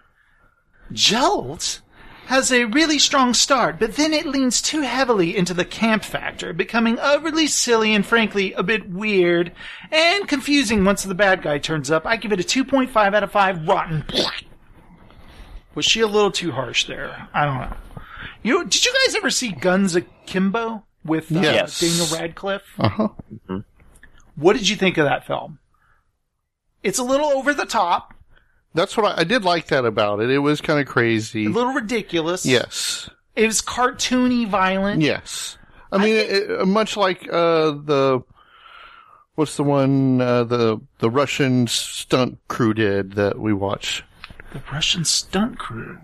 What was for the first person camera? Yeah. What was that called, Jimmy? Remember, it's all from the POV. Oh my gosh! Hardcore Henry. Hardcore Henry. Yep. It's along is in that same vein, right?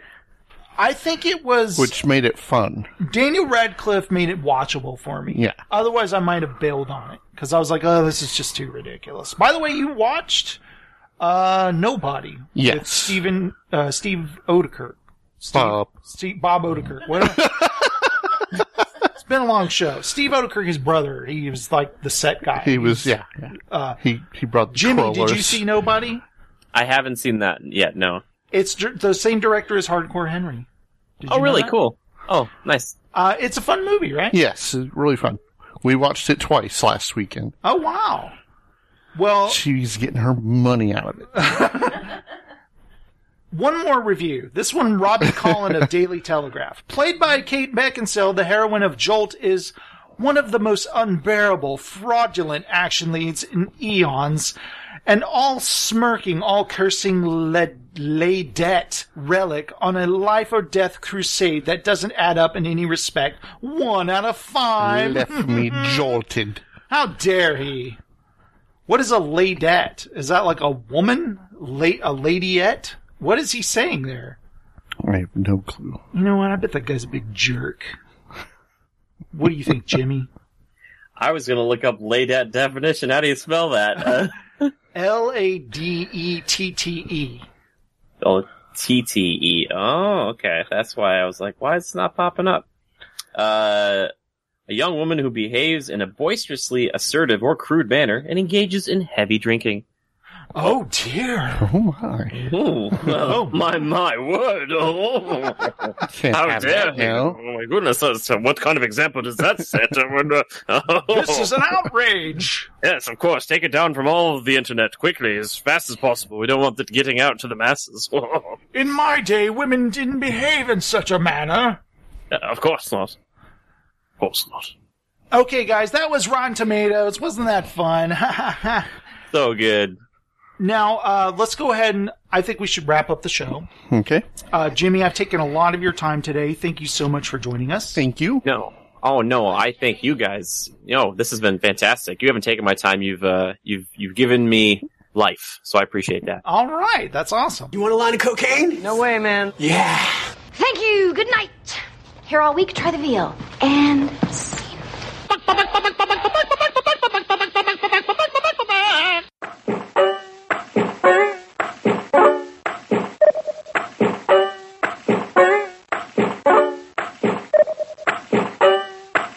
These eyes have seen a lot of love, but they're never gonna see another one like I have with you.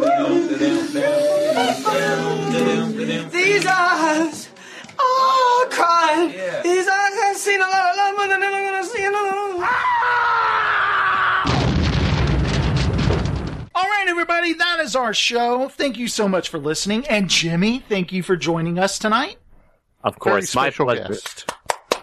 Thank you. Thank you. Oh, thank you. That's the first applause I think I've ever gotten. Thank you. I'll take it. Well, in a while anyway. Besides that guy in the mirror, he's always like he's either chastising me or applauding. It's one or the other, Let's see. I think I got some.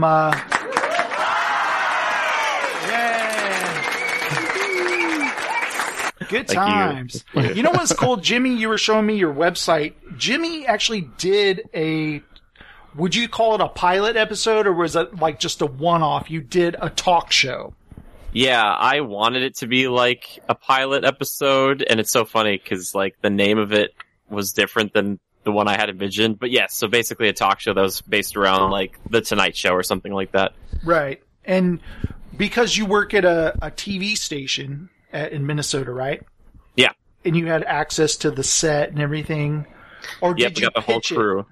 No, I pitched it at first. I had to write like this whole thing up about it, and it was going to be a really big thing for all of them to do, and that's why it was like something we probably couldn't do frequently unless it kind of took off.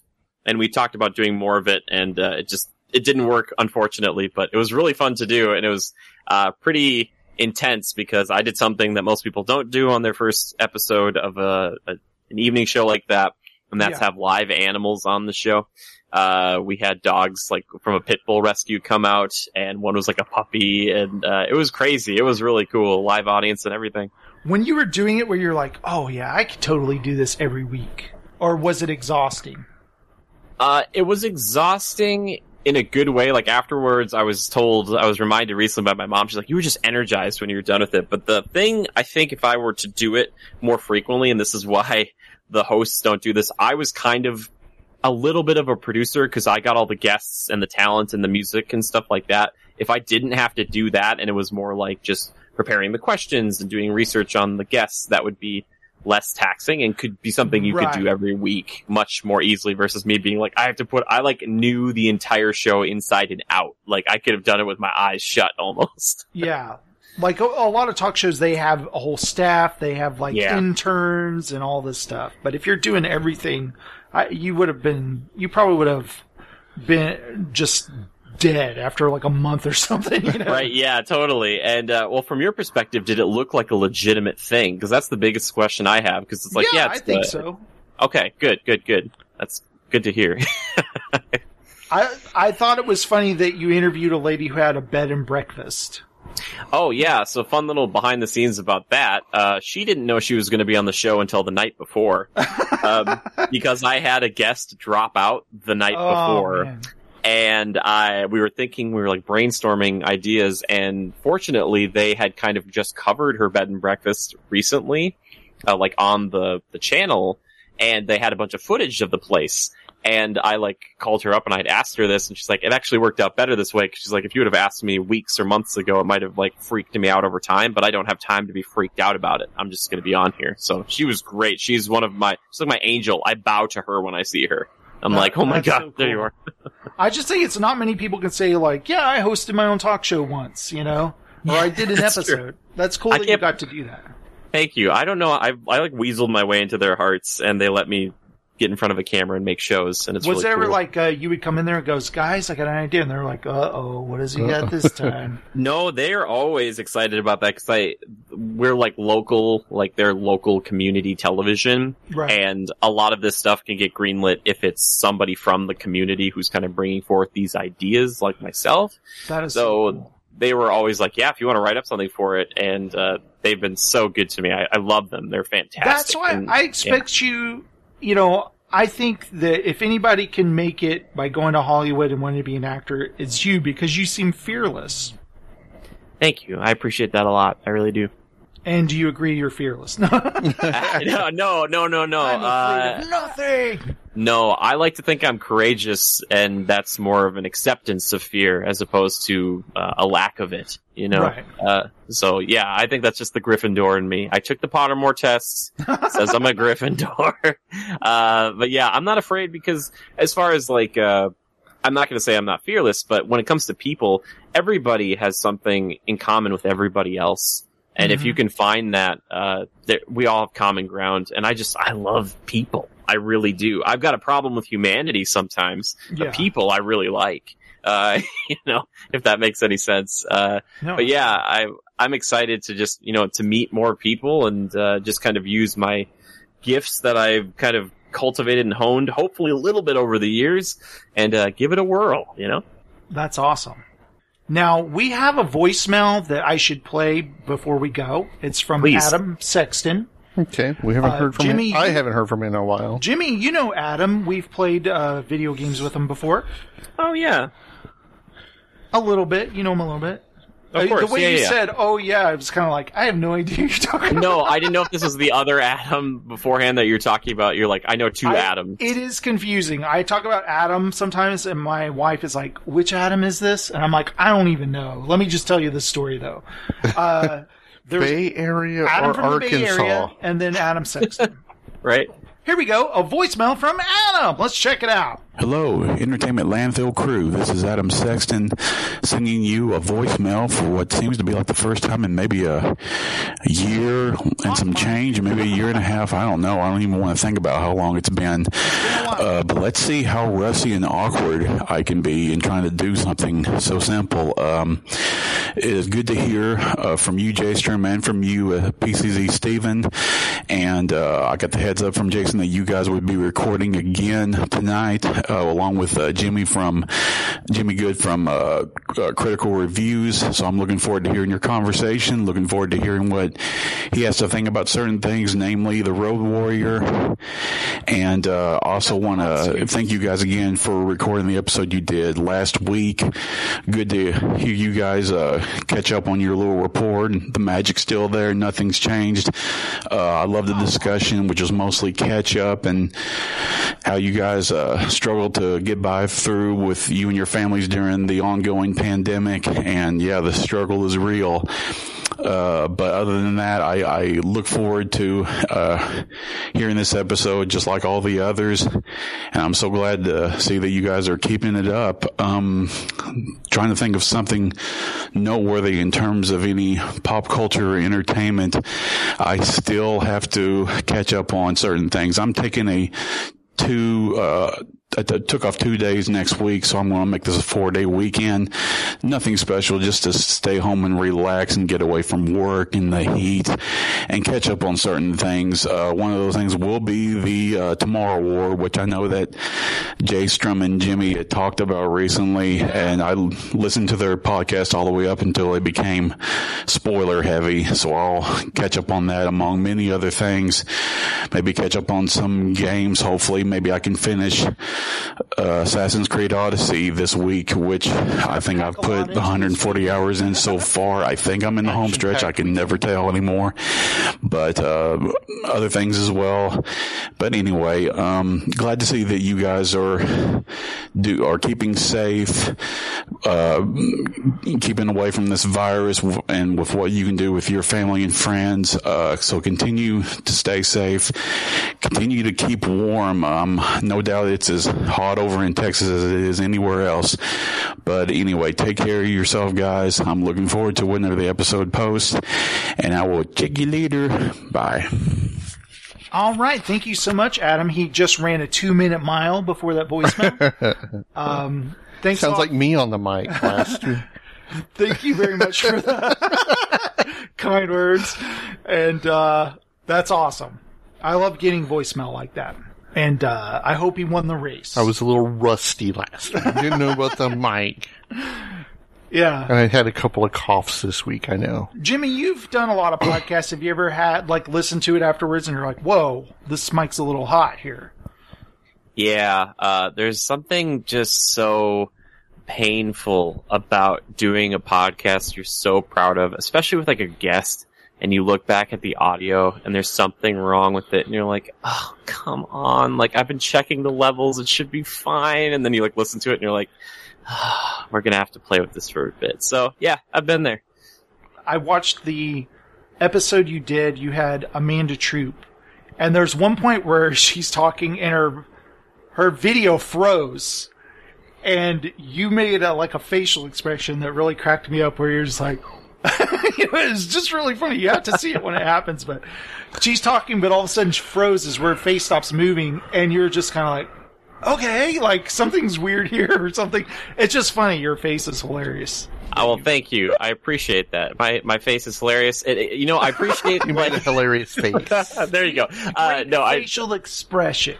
Thank you. No, and I'm glad that you actually watched that, because for a long time I've been doing the video format, and I was like, I wonder how many people actually watch this. But stuff like that happens, and you can actually see my heart stop, because if they're if some guests like that is answering a question or something happens, I'm like, are they gone? Am I gone? Is the internet dead? What's happened? And then they come back, and I'm like, okay, play it off.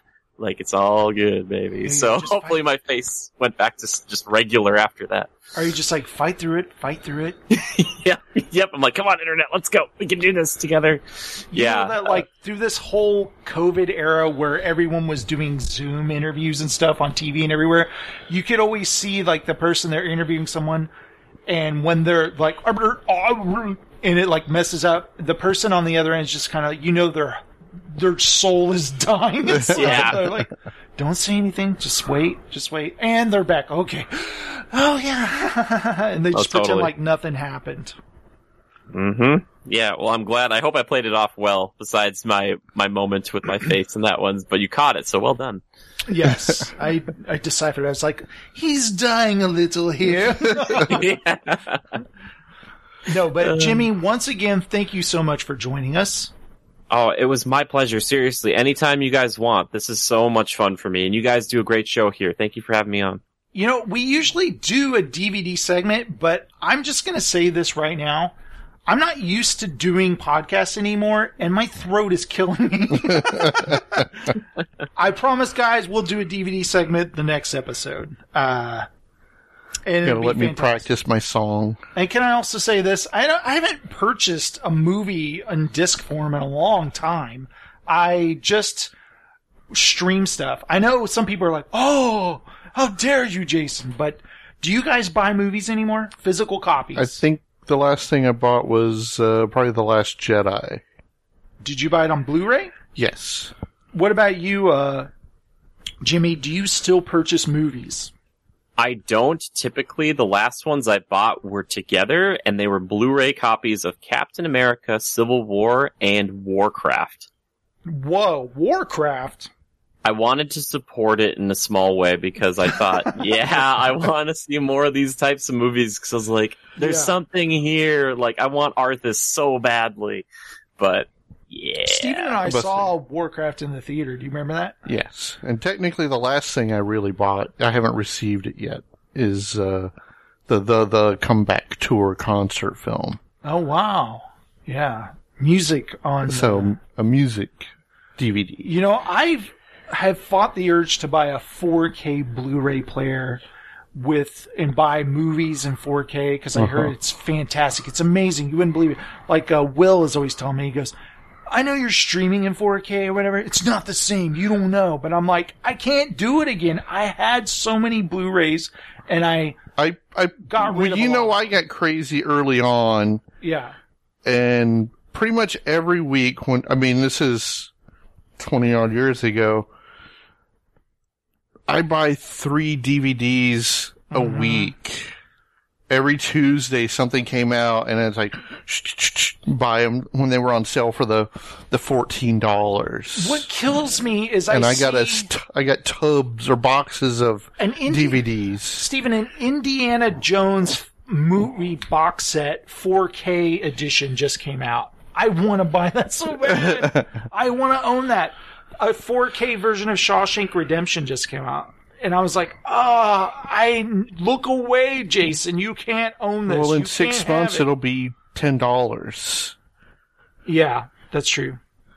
But I just uncanny. have to... Jason, you're talking about this, sorry to cut in here, but like the fact that you're talking about this Indiana Jones thing, my friend the other night was saying the exact same thing. And I looked at him and I said, wait till the 5th one comes out, and then you get the entire thing together for a Blu-ray box set. Just wait. Just keep waiting. You waited this long. Just keep waiting. Oh, you know what? That's probably why they put it out. They're like, hey, let's put out a box set. They're like, a new movie's coming out. I guess they're going to buy it again.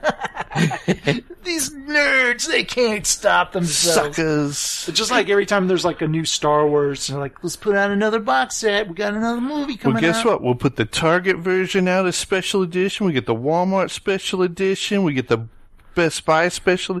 They got to buy them all. These nerds, they just collect everything. A bunch of junk. They want the metal box set from Best Buy. We'll stick in the Boba Fett head or something. They can't resist it.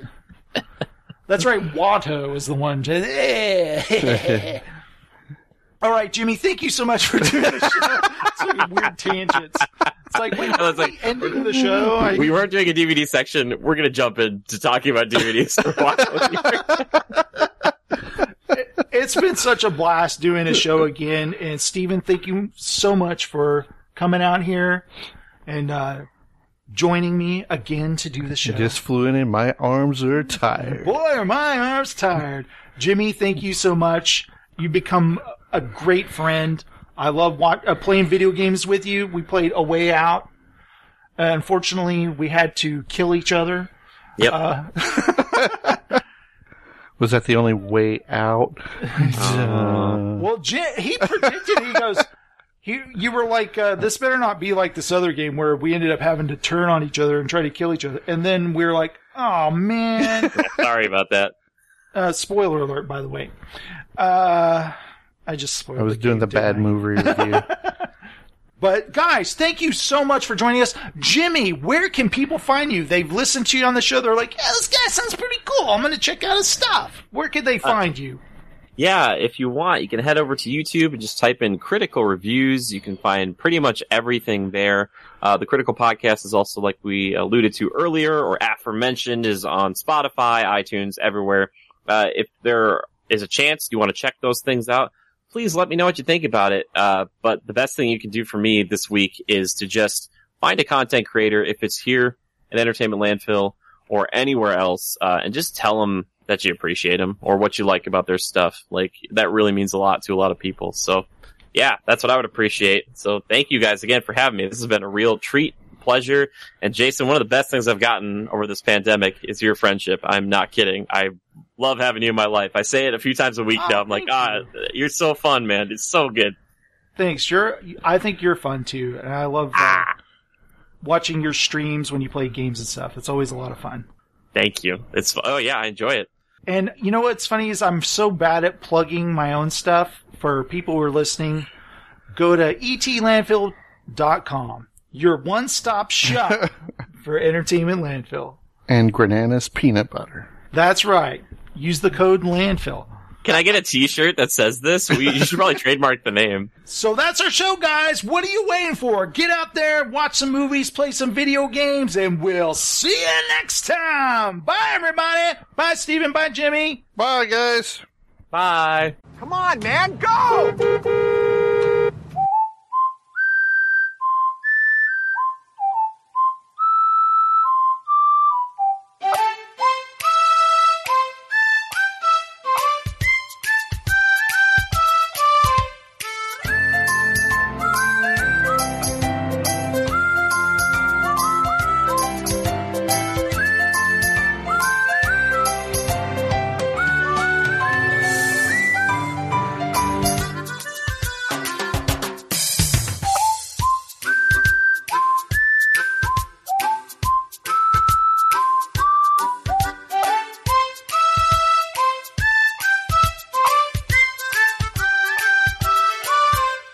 Know a guy named Jimmy?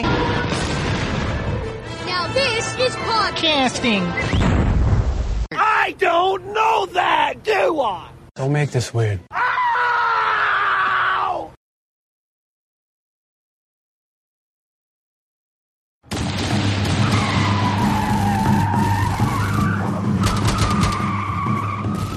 This podcast is part of the Pod Syndicate family.